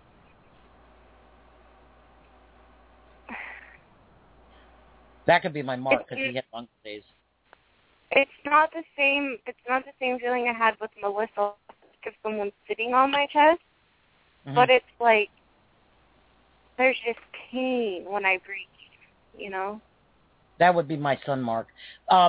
With Brian's death, Trish, because you never gave me all the details, did anything happen with his chest at that point? Do you know? I don't know. You don't want me to say, you said, correct? No. I want to see what she picks up, because I said, I pretty much know the story, but not all the details. Right, no, nothing with the chest. That could be, sometimes spirit comes through if she's feeling Mark. And are you feeling Mark from the other side, or a Mark here that was friends with her son? I've not, like I said, whoever was here with me, after they threw those names at me, they left. Like, they were like... Oh, they did? Okay. Yeah, well, they were like, threw names at me and then he had left. lung disease. My son had lung disease, so that could have been him just relating. Saying, no, Trish, it's not marking hands with a peg Mark. So that might have been his message. I don't know. I don't know. Are you picking anything else up? I'm going to try to connect again. Just give me a few seconds. You guys can talk. Kevin, how do you feel about this, bringing her out like this? Okay, the most I can actually do in this, Peggy, is that I feel she was giving what she was receiving. I'm glad she was not embellishing anything. She simply, I'm getting this, I'm getting that, and just being straightforward. And I think you can even agree with me, Peggy, that that's the real best you do in mediumship, is to pass on what you have, not less, not more. Yep. Yeah, she's not asking, and I'm not asking her to ask them. I'm asking if, God willing, he wants them to give a message. That's what she needs to do.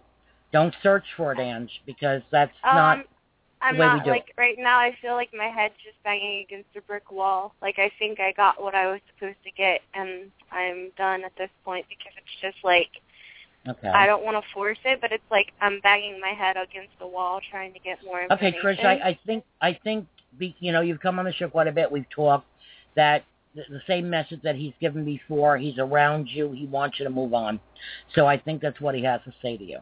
Yeah, like that he's just hugging her from behind, and for her to know that he's there, even if she can't feel him, and he loves you so much. Like, I felt so much love from him that it was overwhelming, the amount of love he has for you. But he also, to me, he just wants you to know that you're going to be able to get through it, and you're strong enough to get through it. And he understands that it's really, really tough for you right now. And as time goes on, it's not going to get better as time goes on, but it's going to get easier to deal with it and to be able to move on and enjoy your life. It's not easier, it's different. It's never easier, it's different. No, different.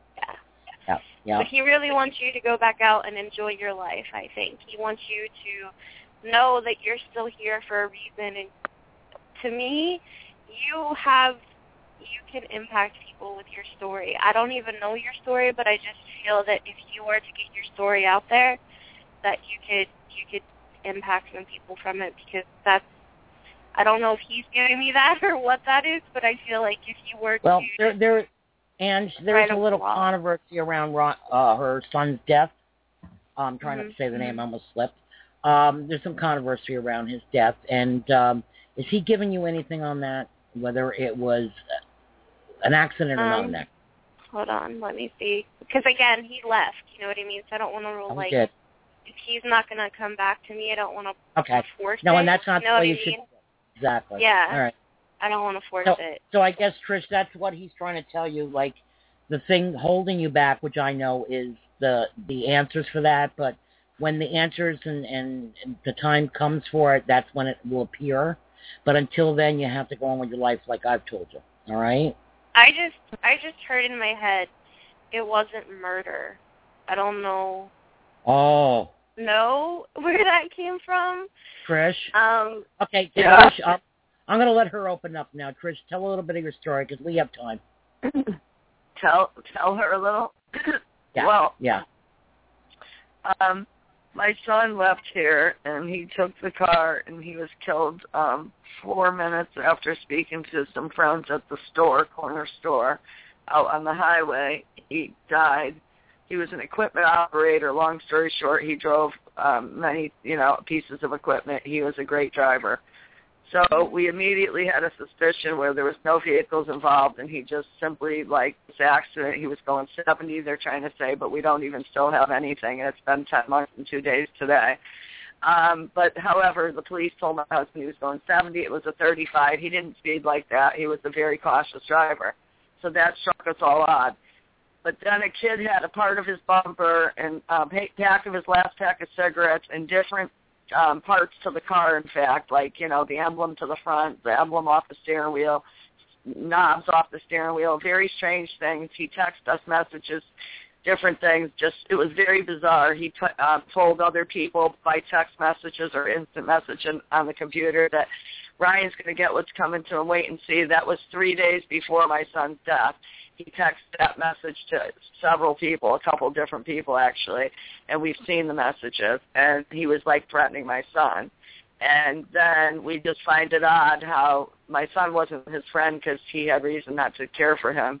And then he went out and made all these bracelets. He called up people and told them the detail of my son's accident, how he landed, how he was on what rock he landed on, how he went out of my roof, out of his roof, everything that, we don't even know.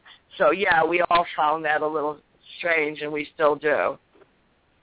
Okay, can I tell you what I got as you were telling me that story? As you were telling me that story, I feel that kid was following him, and your son was going faster to try to get away from him, and I think he lost control of the vehicle, and that's what happened. And the kid then was there, and that's why the kid got the bits and pieces of the car that he got and stuff, because he was chasing your son, and your son was trying to get away. I don't think that you know what I'm trying to say, he was trying to protect himself. It wasn't that the kid, pushed him off the road or hit him or anything. I think that, because in my head, I could see this as your son was driving down the road, I was in his eyes, he was showing it to me. It seemed to me that, he lost control going around a corner or something because he was going too fast because the kid was chasing him and he was just trying to get away. But that's what I'm getting. So, I mean, I don't think the kid actually... Sounds right. It sounds like, he directly was the reason for it because he was trying to get away, but indirectly. So it was murder but not murder. It's not like he pushed him off the road, which would be considered murder. But because he was the cause of him doing it, and the kid's evil, from what you've told me. I have a disabled grandchild that has Down syndrome, but she speaks very fluently. And she, 3 days before my son's death, she sat on my couch and said, Ryan died. And in 3 days, that was on 11/11 of 13, the year 13. And then on 11/14, 3 days exactly later, my son was killed. Which is synchronicity on my brother's birthday. Right, and she saw a picture. This just happened recently. She just saw a picture, and this picture, because my son used to be friends with that kid, and the last 6 years of his life wasn't. And she said, that him right there that hurt my Uncle Ryan. Then she said other things, and she actually told us a gun, trying to shoot tires. She said all kinds of things. And car flip over, boom, Uncle Ryan does it. Like, it just amazed me. And, you know, all I can tell you is she's an angel being Down syndrome. I have a Down syndrome brother as well that can't speak. We had to do sign language too. And, you know, all I know is Peggy and I spoke like this, and I'm sure Peggy will remember. The strangest part of all this is I have sometimes a lot of different feelings, and my husband sitting here would tell you, like, I've literally said things and then it happens. And I avoid it a lot. I try to, because actually I've run from it, right? Most of my life I run from that feeling because it just freaks me out. Well, before my son passed away, like, what would you say? It was a month, Scott, that month? The month that my son, last month of his life, I remember telling Peggy, like, I wasn't sure if it was a dream or not, but then realizing one time I know it wasn't a dream because my cell phone, I remember looking at the time, and I was not feeling that good. I was very weak because I have borderline sugar and lupus. So I said, I feel very tired. I'm going to take a rest. So I laid on the couch, and I looked at the phone, and I knew the time. And when I got up, like, because what happened was I couldn't, like, I wasn't sure if I fell asleep and, like, this woke me up, or if it was that I couldn't get to sleep because the thought was in my head and it was only a thought, you know, or a vision. But, like, I saw my son laying exactly how I saw him at the funeral home when I had to go say goodbye to him because they didn't take him to the hospital. A coroner, we live in the country, pronounced him dead, and then they took him to the funeral home.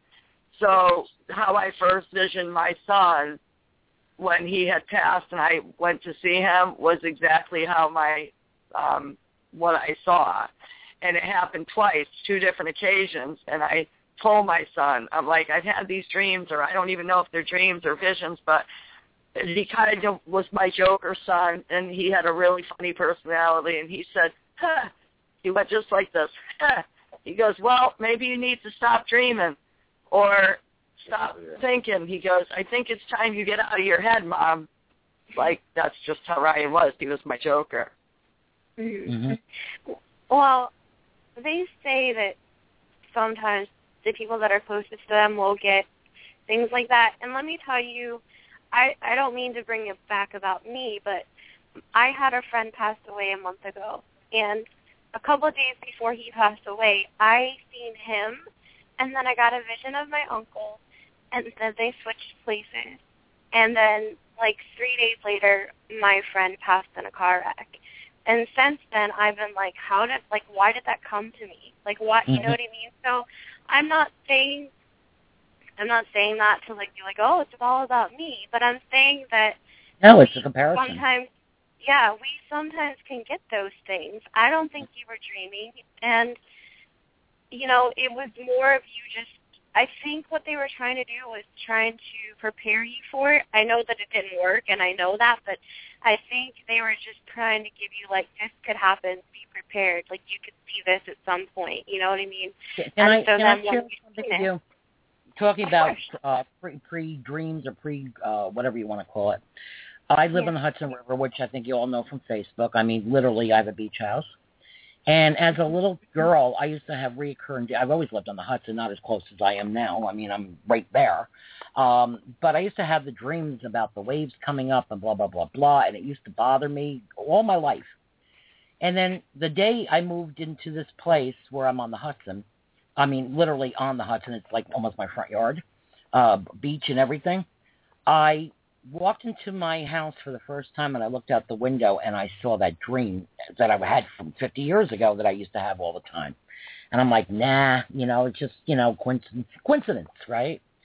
Well, I moved in here. I've been here, 7 years? 2 years ago, I got hit with Hurricane Sandy. The dream happened. I had the waves coming into the house. I had to be rescued.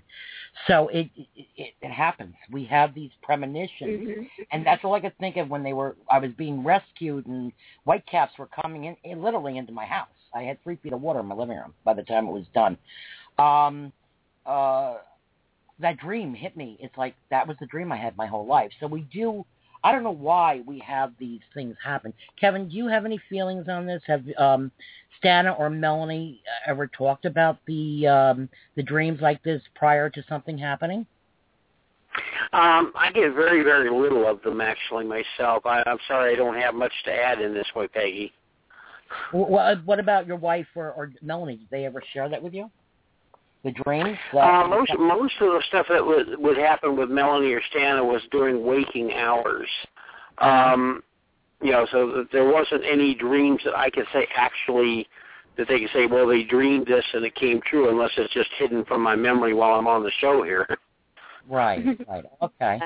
I was wondering if you ever, if you could relate to that as far as, I'm not saying for you, but maybe with Stana or Melanie, because, both being, between intuitive and having the spiritual gifts. So, but I think it happens. I mean, we've kind of basically documented that, Trish, by what you were saying, but what I just said, what Angie just said about, the boyfriend. Now, the friend guy, what was his first name again? Was it Matt? My friend? Hers. His name was Justin. Oh, Justin. Yeah, I think because one of my son Mark's best friend's name was Justin. Yeah, it was somebody else I was just telling you, another friend of my son who has Hodgkin's. She just lost her boyfriend named Matt, and my son seems to be connected with Matt a lot for some reason. I don't know why. It's always coming up. Strange things have happened to me with other Matts, and so I just forgot the name. But Justin was also one of Mark's best friends, So it's kind of weird, the names. I mean, because Justin isn't an odd. I mean, it's not an odd name, but it's not an everyday name, Mm-hmm. Yeah. So, I've talked about it, and Kevin and Mark Ireland brought the synchronicities to me. Even Kevin did a show on Saturday with Brenda Bradshaw, and I always kind of look up people, and her birthday is the day that my book was published, and also the day my nephew passed away 2 years ago. And Bradshaw, it's kind of ironic, in my church, that name, Kevin, I think I wrote, I don't know if you read it. You did, I read it. Yeah, that was a big name in my church. They were one of the big heads in my church. And about 2 or 3 weeks ago, my cousin from Jersey calls me.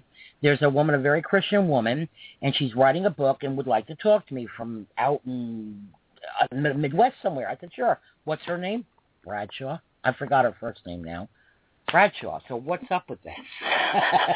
The synchronicity, the names and dates and what have you. So, yeah. So, and like Ryan, Trish's son's death date is my brother's birthday. My brother Bob that's living is November 14th. Kevin that's on with right now, his birthday is the same day as my husband, January 1st, New Year's Day. Yes. My uncle that started coming to me in my dreams, his name was Bob. Just thought I'd throw that out there. Oh, really? Well, you know what? Yeah. My brother's name is Bob. My son Marcus' middle name is Robert. And my husband's uncle was Bob. My grandson's middle name is Robert. So we have a lot of Roberts in the family, too.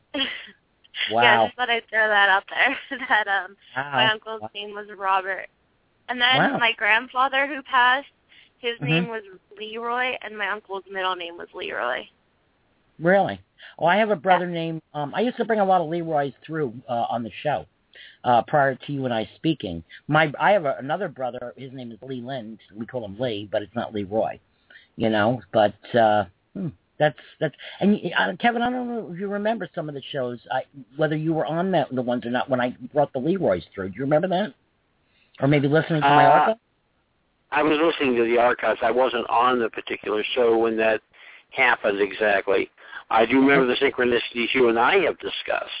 Oh my gosh! I mean, my grandfather's name is Nathaniel. That's yours. What is it? Your father's name? Yeah, no. My son's full name is Ryan Nathaniel Schopel. So again, that is your grandfather. Grandfather's name. But now Trish's son that died, his name is Ryan. Right. See, Trish, how it works? It's crazy. So no one knows a Paul? And why I would get the name Paul? I have a nephew named Paul, but he's living. Oh, and I don't know why I got the name Paul. I'm concerned about him because no one's heard from him in quite a while. He's in Pennsylvania, and I haven't seen him in years, and I don't know what's going on with him. He's my late sister's son. Yep. And what did you get about Paul? He was on the other side. I just got the name. I don't know, why. I don't know why I was getting that name, He's on my name. He's on my thoughts a lot. He's my sister's youngest son, and he's kind of dropped off the face of the earth. I think there's some issues there or whatever, but that's the only Paul that I feel like there could be drugs or alcohol there. I don't know. Paul is kind of straight. I've never even seen Paul smoke a cigarette, so I doubt that very much. With him, the wife, I'm not going to say anything. Him, no. Yeah, I don't want to get into it on the air. I don't know, why I just got that. No, but actually, Paul's nephew, his sister's son, is the one that died December 11th. My great-nephew, Wayne, who was Paul's sister's son, who died on December 11th. And he died of an overdose of heroin. So maybe that's what it was. Paul and maybe Wayne was coming through. Yeah, yep. I don't know. That could be. I'm not sure. Yeah. No, it's okay. Listen, I tell everybody when we do the readings, and Kevin, I don't know if Melanie did that too. It's sometimes it's a puzzle. 90% of it's a puzzle. Sometimes I get on the air and I'm boom, ba boom, ba boom, hit it right on. Other times I say, write it down. Let's put the puzzle together. I read somebody and they're like, no. Then a week later they contact me like, oh my gosh, that name you brought through was Henry recently. It was her son's teddy bear that he had, and her daughter displays it on her fireplace. She goes, oh, Henry was his teddy bear. That's a validation. Peggy, did you see that rock that I had on my site? Oh, I'm sorry. Hold on. I'm sorry. Go ahead. Did you see the rock? It was a heart. Yes, I did. That was amazing.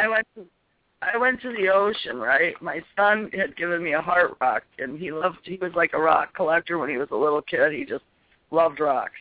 Mm-hmm. And so that was something we always did. And I still have his collection up in the attic, in fact. He was 24 when he passed, he loved his rocks. He was earthy. He did worked equipment, he liked outdoors. Mm-hmm. So, in the ocean, he loved the ocean. So I went to the ocean, and I had walked all around looking for a rock shaped like a heart. So it's the weirdest story. My friend was sitting up on the hill. She was doing some reading and just sitting. It was a nice day, and it was, nice view. And so she goes, come sit with me. So I go, well, I guess I will. This was after a long while of looking, I said, I guess, Ryan, it just wasn't meant to be. He didn't want me to find a heart today.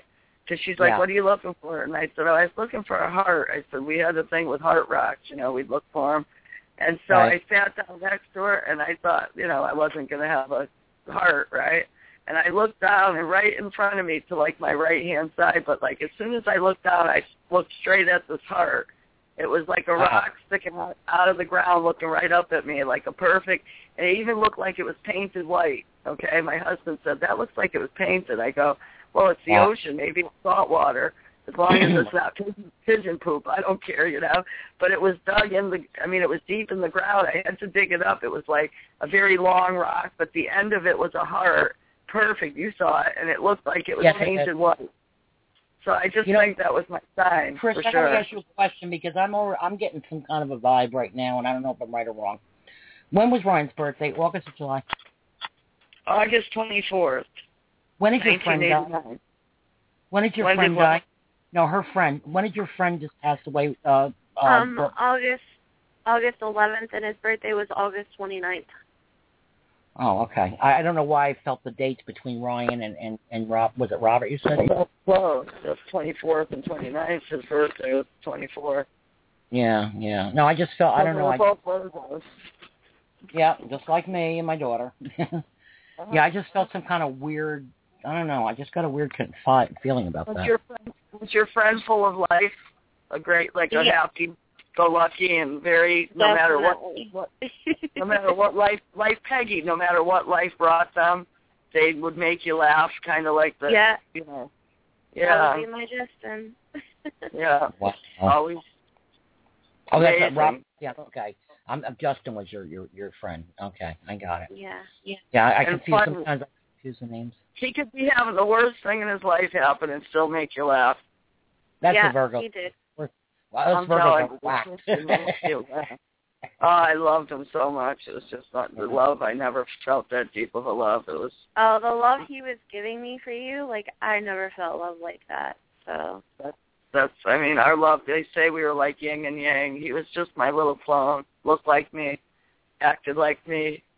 He was just a little mini me, a boy. Marky too, mini me. People see Mark's pictures like, oh my gosh, he was just like you. I'm like, I didn't even realize until after he passed. And I said, oh my gosh, he was my clone, you know. Did you see my postings, Angie? I don't know if you saw any of my Facebook, Kevin. I don't know if you've seen it. But this week what happened, this little girl passed in Ireland. This was one of the weirdest things besides my TV going whack recently and what have you.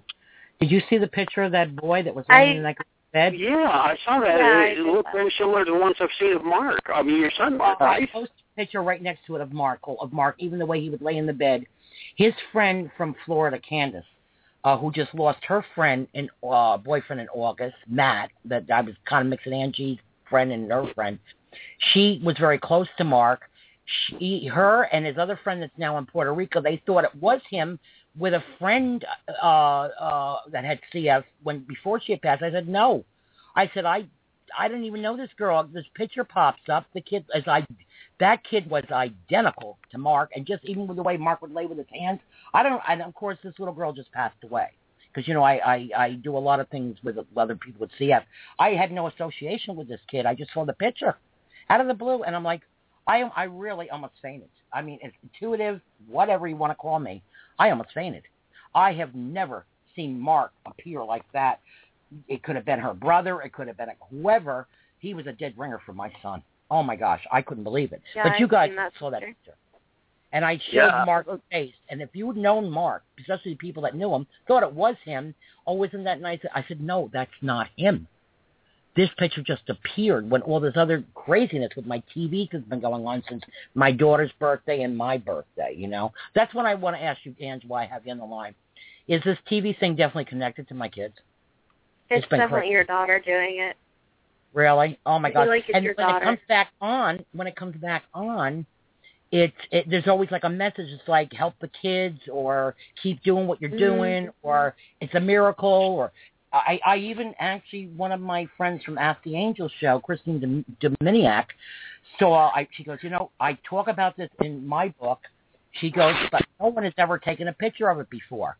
I sat here and it was going on, and I took it at the right time because my camera wasn't working. And all of a sudden when it worked, when those messages came up, because it was going in and out, and as soon as I got that, it stopped doing it. I had cable here this weekend. I said, you know, just checking things out to be sure. Everything's fine. Signal's fine. Everything's fine. And they were here Saturday. It's my daughter. Well, you know what? Tell her to stop because it's starting to get annoying because I'm missing my show. Kevin, when you said what? Go ahead. I'm sorry. No, go ahead. When you said the thing about helping the kids and stuff, and I heard that's what you're supposed to do, Mom. Yeah, and it happened again today before the show earlier today, and it was kind of another message there. Well, you know what? I'm going to put you on hold. Hang on. Melissa just came on the air, so let's bring Melissa on. Hello, Melissa. Hello, how are you? Yay! We've been waiting for you. We have Angie on. We have Kevin on. We have Trish on. What's going on there, girl? Lots of amazing people, huh? Yep. Everybody say hi to Melissa. Hello. Hi, Hello, Melissa. Hi, guys. So what's happening? I wanted to thank you for that message. You brightened my day up last Friday.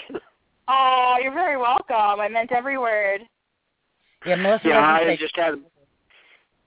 I had been having a bad day, getting belittled over a couple of things, and that message just really turned my whole day around. Oh, that means so much to me. Melissa, you know when you came on? 222. Are you serious? That's at the show, yep. Oh, my God. Our connection. Crazy. Anything going on with you that's exciting, intuitive, anything been happening with you? Just been really busy, so not really that much. I have found feathers this week, though, a lot. White feathers. The numbers have been popping, of course. Like the 222 always popped for me, but the feathers I thought were kind of cute because it was a kid that I was babysitting for. And I don't know, like every once in a while I just start thinking about Meg and Mark and just my future and everything. And It's like the second I start thinking about it, I get handed white feathers. So it's really cool that happened. I kind of sent you one the other day, and same day it just happened to you, right? It was the same day. Within an hour of you sending me the picture of the feather, the kid I was babysitting was on a trampoline, and he goes, "Oh, my God, I found this here. This is for you." And it was a white feather. It looked just like all the other ones that I found.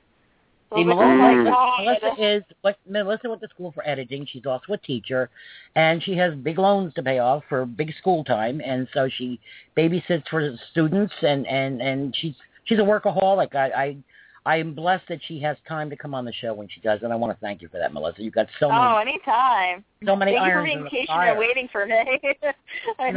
No. I was hoping you'd come on, but like I said, she's got to pay off these loans, and to further the career and what have you, and so let's give her props on that one. So God bless Melissa you. Melissa feels less stressed today, so that makes me happy. That what? Melissa feels less stressed today than she did last week, so that makes me happy. Oh yeah, she does. We're hoping we may have something to announce in the future, but we're not ready yet until things happen. So when we're ready and the time comes, we will. And Angie, you'll understand why she was stressed, right? Yes. Yeah. So anyhow, Kevin, is there anything else you want to talk about? What do you feel about Angie doing this? Is there any guidance you can give her? Or? Well, I think a lot of the guidance I'd already given when I gave some of the scriptures I did, such as, in all your ways acknowledge him and he will direct your paths, is that staying obedient to the Lord and doing it for his purpose, his glory. I know I said a lot of this earlier, and it always bears repeating. Of course, as I earlier said the scripture from John chapter 3, where John the Baptist says, a man can only give what is given to him from heaven. I appreciate, that you give. You really gave some heartfelt messages there to Trish. As long as you keep acknowledging, wanting to serve him, he'll provide the opportunities. If you get a block in that period of time, and I had that happen to me earlier this year. I don't know if the Lord was simply taking me out of it for a while due to Melanie's passing, but, I was at a standstill for a while. But this is where prayer comes in. Say, Lord, am I doing the right thing? Is this what you want me doing? I want to honor you. I want to do your will. And he provides these opportunities. It was Peggy that got in touch with me in the last week of June to invite me onto the show, and it was just like this was it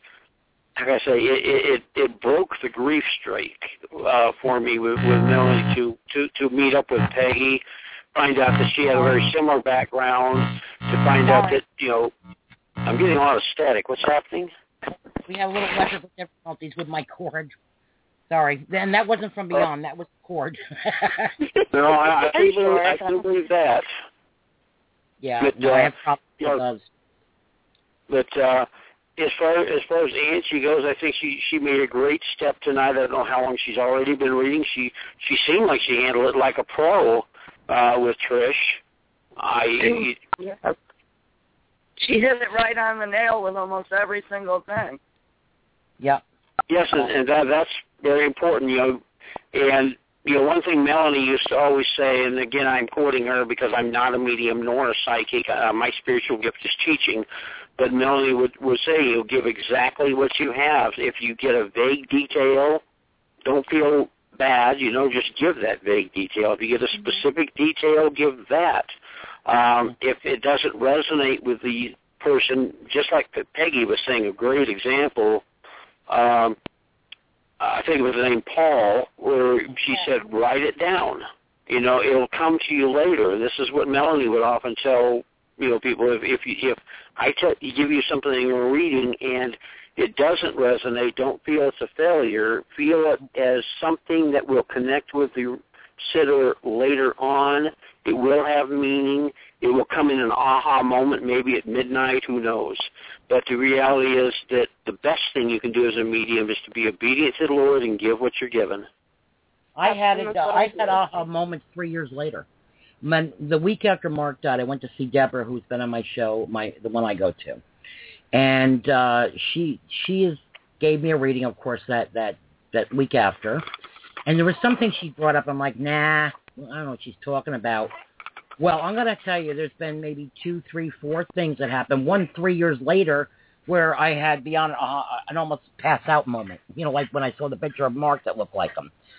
I'm like, oh, my gosh, this is what she said. So it may not happen tomorrow or at the midnight hour or next week, like I had with that woman a couple weeks ago that I read privately, and it's like, oh, that was my son's bear. No, Henry don't mean anything. Henrietta doesn't mean anything. So it's just how it works. It comes when it's supposed to come, you know? So, Kevin, I totally agree with you on that, and Melanie and what have you. Like he said, Melanie and I had a lot of similarities. Melanie had also lost a daughter around the same age as Meg, right? Yes, Roxy was 29 while Meg was 28. You were both Episcopally raised in the Episcopal Church, I mean to say. Mm-hmm. You both have similar personalities. You're both mediums. You both serve the Lord, your God, with all your heart, soul, and strength. You know, there's so many resemblances to that. Right. If it'd be okay, can I add another thing to the, you know, like you say, the aha moments? Yeah, sure. You were listening to the Brenda Bradshaw show I was on Saturday, and you kind of picked up the part where she seemed to be channeling Casey. Right. And in that, they were talking about the month of May and spiritual births. Well, I don't know why, but my mind was clouded during the show, and the only thing I could think of was that my son Ryan was supposed to have been born in May, but was born in March. It didn't occur to me till Monday afternoon. I thought, wait a minute, I received Jesus Christ as my Lord and Savior on May 29th, 1988. You know, I said that was a hit for them. That was a direct hit, and I was dulled in the moment of the reading. Wasn't like a May 3rd, and that's when your book was published also? May 3rd was the date of publication of my book, and I looked at it again on Monday and thought May 3rd was the third day of the month. May 29th, the day I was saved, was the third day from the end of the month. Right. Wow. May 3rd's my husband and my anniversary. Oh, wow. Here we go, Kevin. Well, my goodness, yeah. No, I always remember the May 3rd because for months and months on end, my wife and I had been looking forward to May 3rd as the day she'd give birth. And it didn't turn out that way. The Lord had other plans, but I still always remembered the May 3rd date. And it just coincidentally became the day I published my book. And, of course, again, Fresh, his son's name is Ryan, the same as yours. Yeah, so and my anniversary. And your anniversary. Yeah. Let me ask, what is your birthday?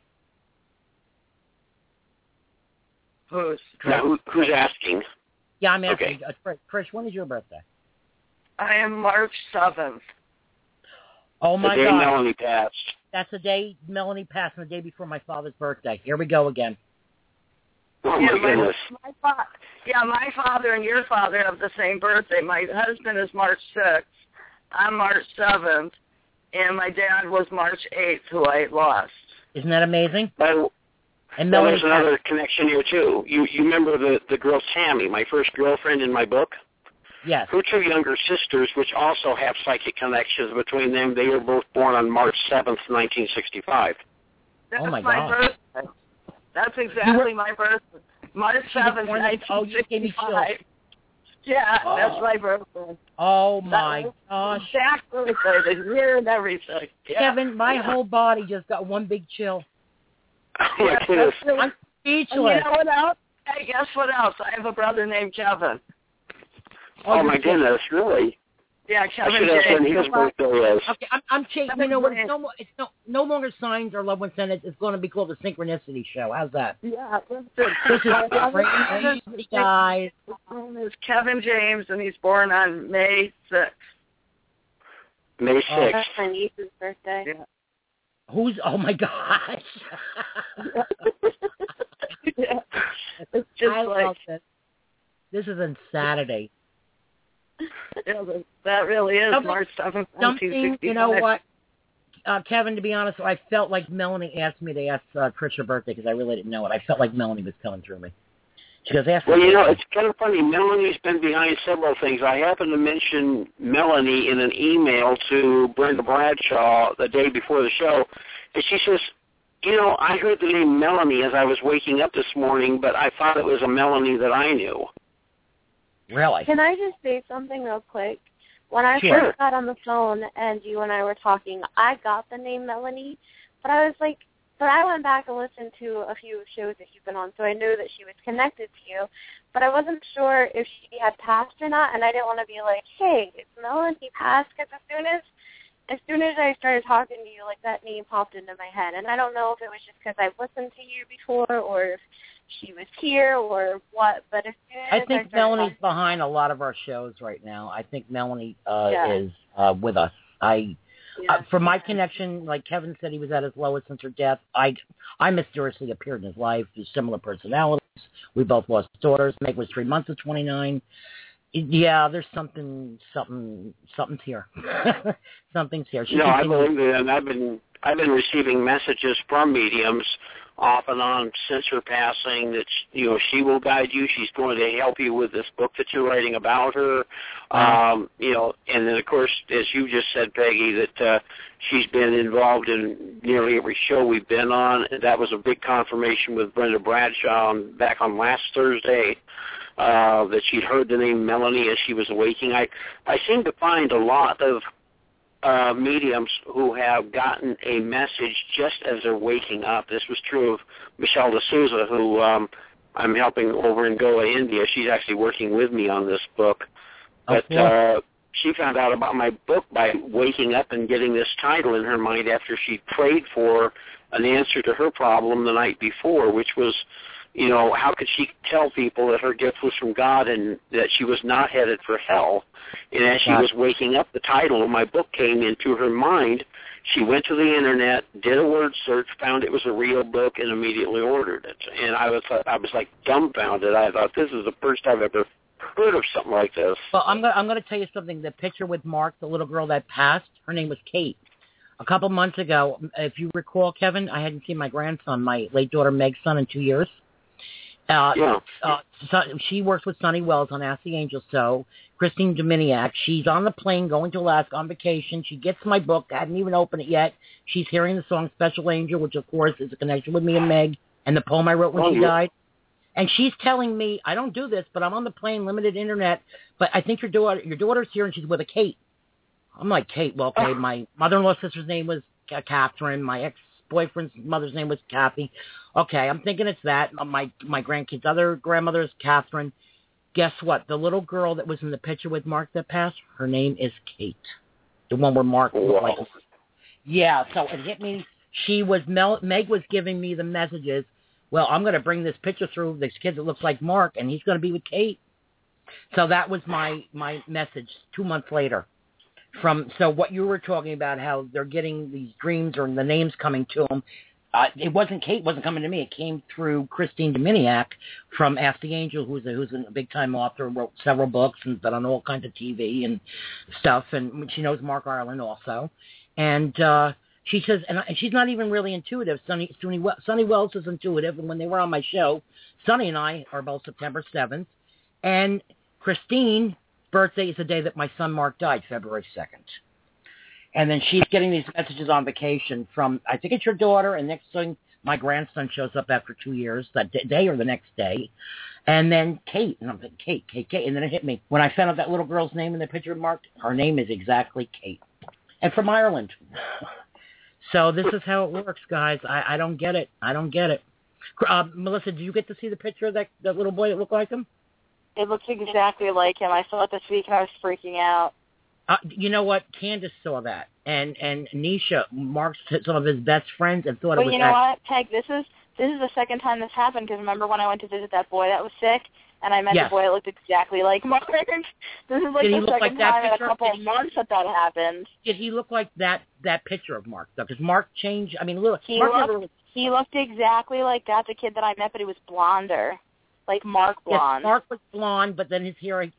He was losing his hair, and then he would shave, got it shaved, and it got like darker coming in because he was having things with absorption. So at the end, he was kind of bloated looking with the prednisone, and so that very last picture I have of my son, it was a selfie in my kitchen, and he says to me, "I don't know why I took that," and that was his last picture. And when that boy was laying in that bed, that was identical to that boy. And if you knew Mark, like Melissa knew him, not just the picture. I've never anybody looked that much like Mark ever, except that kid he that looks was on. a lot like him, yeah. Except for the kid at the hospital looks exactly like him too. It was. I'll tell you, guys, I'm not even kidding you. I darn near fainted. I didn't know what to make of it. And then when I found out that little girl that passed, name was Kate, and she passed to the same thing, cystic fibrosis. What am I going to do? You know what the thing was, too, though, when I was around that? It was real, or was it what do they call it, a doppelganger? What do they call it, doppelganger? Doppelganger. I don't know. Kevin, what do you think about that? The similarities in people that are alive to people who passed? Kevin, this wasn't similar. He was a dead ringer. I mean, an absolute dead ringer for Mark. The look on the face of dead ringer. I've never seen anything. But Peggy, you know what I was going to say, too? When I was at the hospital with that kid, I saw Mark around me. It wasn't just that he looked like him. Oh, you did? He was around me. Oh, I knew he was around me. I saw him. He told me all these crazy things. He was, like, acting out crazy. And when I met him, he was all calm, and then he was like... And the funny thing was, Melissa was visiting one of her students at the hospital that almost died. Okay? Yeah. And this boy shows up who happened to have cystic fibrosis, the same as my son. Almost exactly like my cousin. Yeah, and this was around Christmas. So, Kevin, what we have about 4 minutes left. What's your feel on this? Do you think there's such thing as doppelganger, if I'm saying that right? Or doppelganger. Do you think, what do you think? It would only be an opinion, and it's based upon the fact that some of these things do happen. One of my mother's experiences, this happened before I was born, is that she was overseas with my dad and saw a man that looked exactly like her father. Mm-hmm. And she said, I've got to stop and get a picture of this guy. Well, she took the picture, and then she said, I want to just ask your name. Well, the guy said his name was John Schopel, and she said, that's my husband's name. Well, they got back to the... Yes, exactly. It was my dad's name, but it was her dad's look-alike. Well, anyway, she gets back to England after this tour in Germany where she saw this man, and it turned out that on the same day she saw the man, June 28th, 1956, her father in Missouri passed away.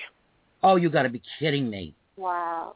You know, it's the only type of story like that my mother's ever told me. She normally never did. I just recall, if we go off the air, we could talk a little bit longer, but I know Melissa's tired, but I just want to bring a story up that she never knew about. Years ago, my grandfather, Nathaniel, like I said, that's another connection with Kevin and I. He had passed away in 1976. My two brothers, my late brother Ellie and my brother Bob, lived in a county above me. They were driving down the road, and I just got chilled. My grandfather would do these certain faces, he just made these certain faces. They saw this man walking along 9A. Melissa, you know where that is, up there near Wappingers. Yeah. And he turned around and he gave this look to both my brothers, and they called me and they said, you're not going to believe this. And this is before I really was convinced I was a medium. You ever heard? I'm going back to like the 70s this happened. So he died 76. Yeah. They said, it looked just like Grandpa, and he gave us this look, and then all of a sudden we didn't see him. And neither one of my brothers were believers in any of this, and I really wasn't sure of it at that point. I knew I had something, but I was like, no, I don't. So, it's funny, when you said that, something triggered something in my head about that incident with my two brothers. And it was identical to my grandfather. So I guess it does happen. It's, wow. Kevin, that's an amazing story. Wow. Well, if I had to give a biblical validation, in the 12th chapter of Acts, when Peter is put in prison, that, of course, an angel taps him on the shoulder, the chains fall off, the angel walks him through the guard gates and everything. When he goes to the house where the people are praying, and a girl answers the door and says, Peter's at the door, and they say, no, it must be his angel. There was a large belief in those days that people had an angel that resembled them. Real. Let me just stop you 1 second, Kev. We have 1 minute left. If you're holding on the phone, you can remain on a little bit longer. If you're listening on the internet, it's going to be going off in a minute, but we're going to continue to talk just to finish this up.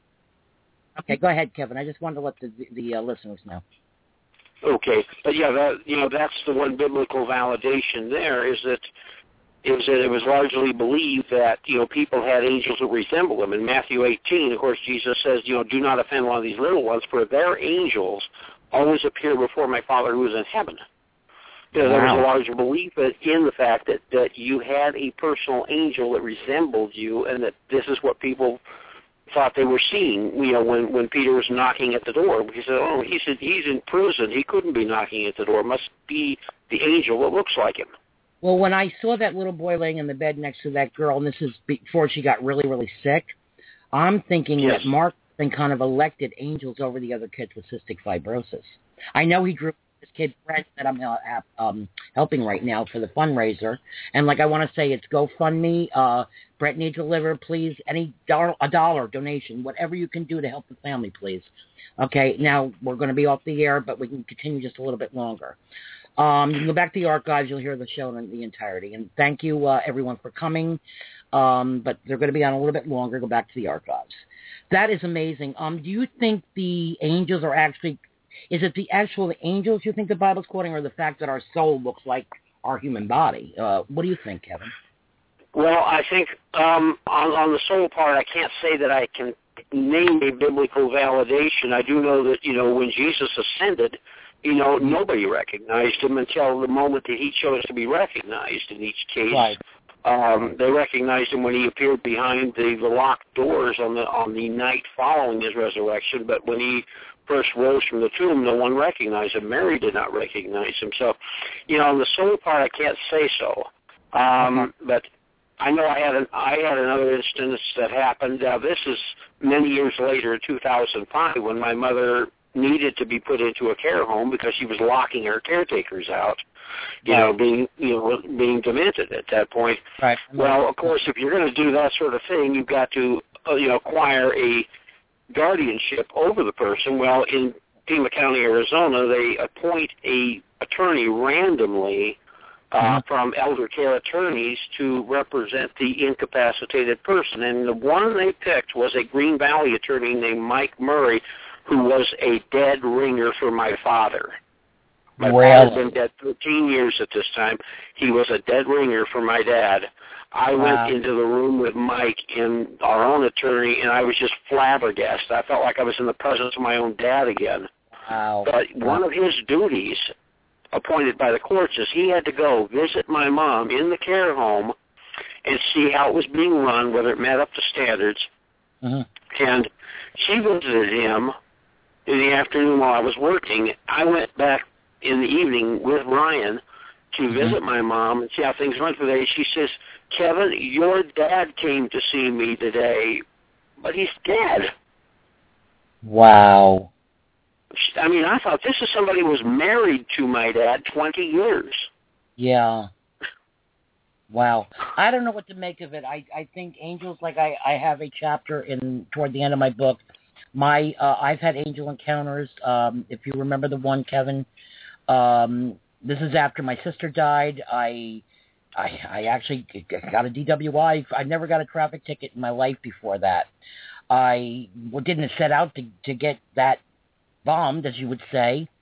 But after the incident happened, I went out with a friend weeks later because I was really hurt in this accident. I didn't hit anybody. I hurt myself, which woke me up, and now I kind of write about that in the book.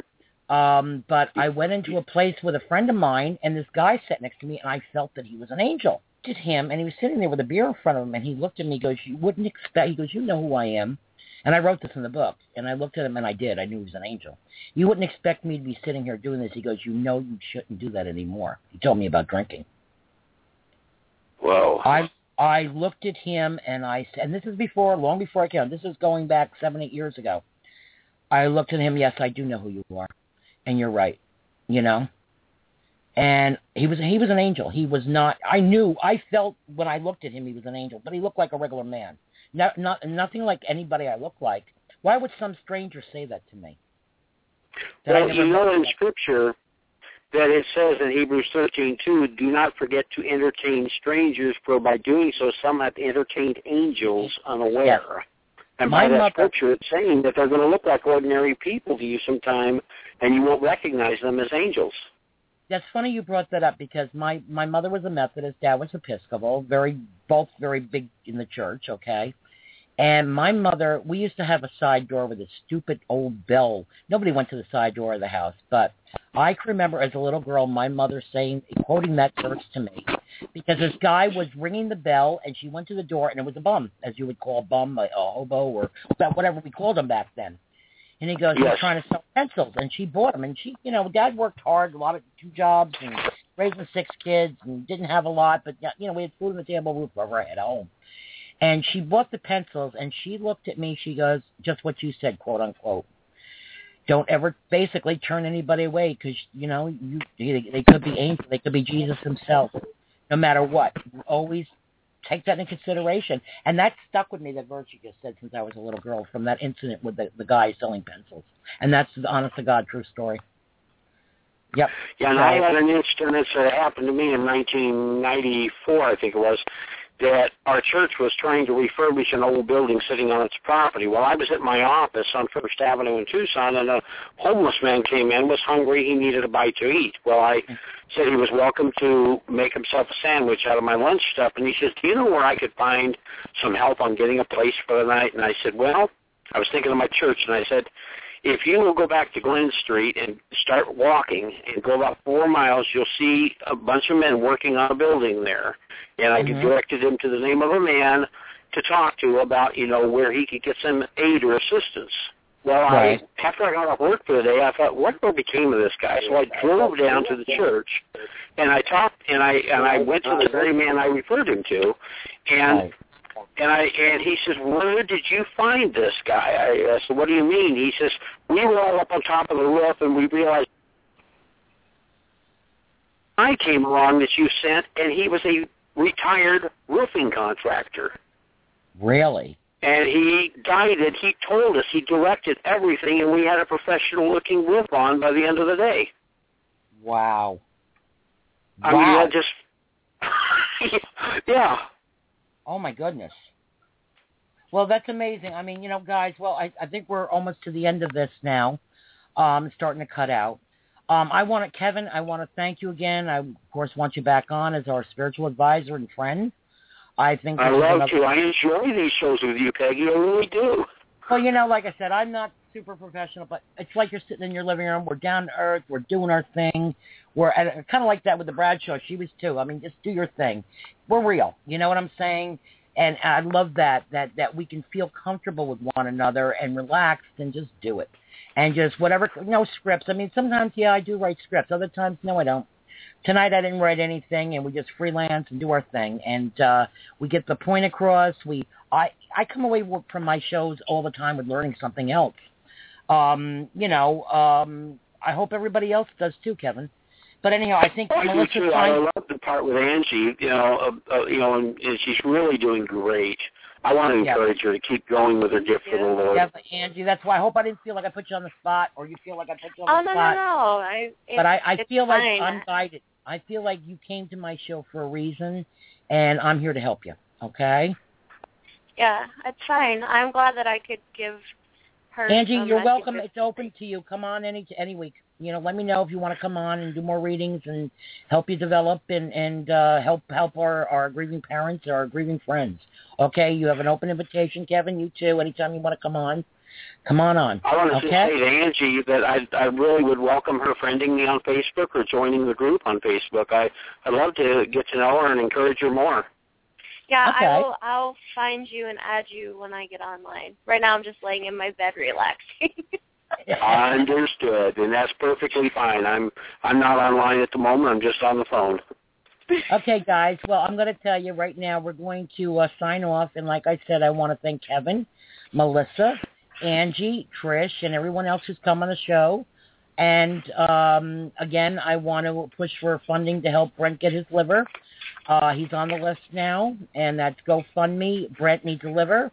I want prayers to be said for this little girl that was just sent home. It's a 17-year-old that was just sent home, Kenna Taylor. I'm praying for a miracle because miracles happen every day, and I'm praying for her family. Yes.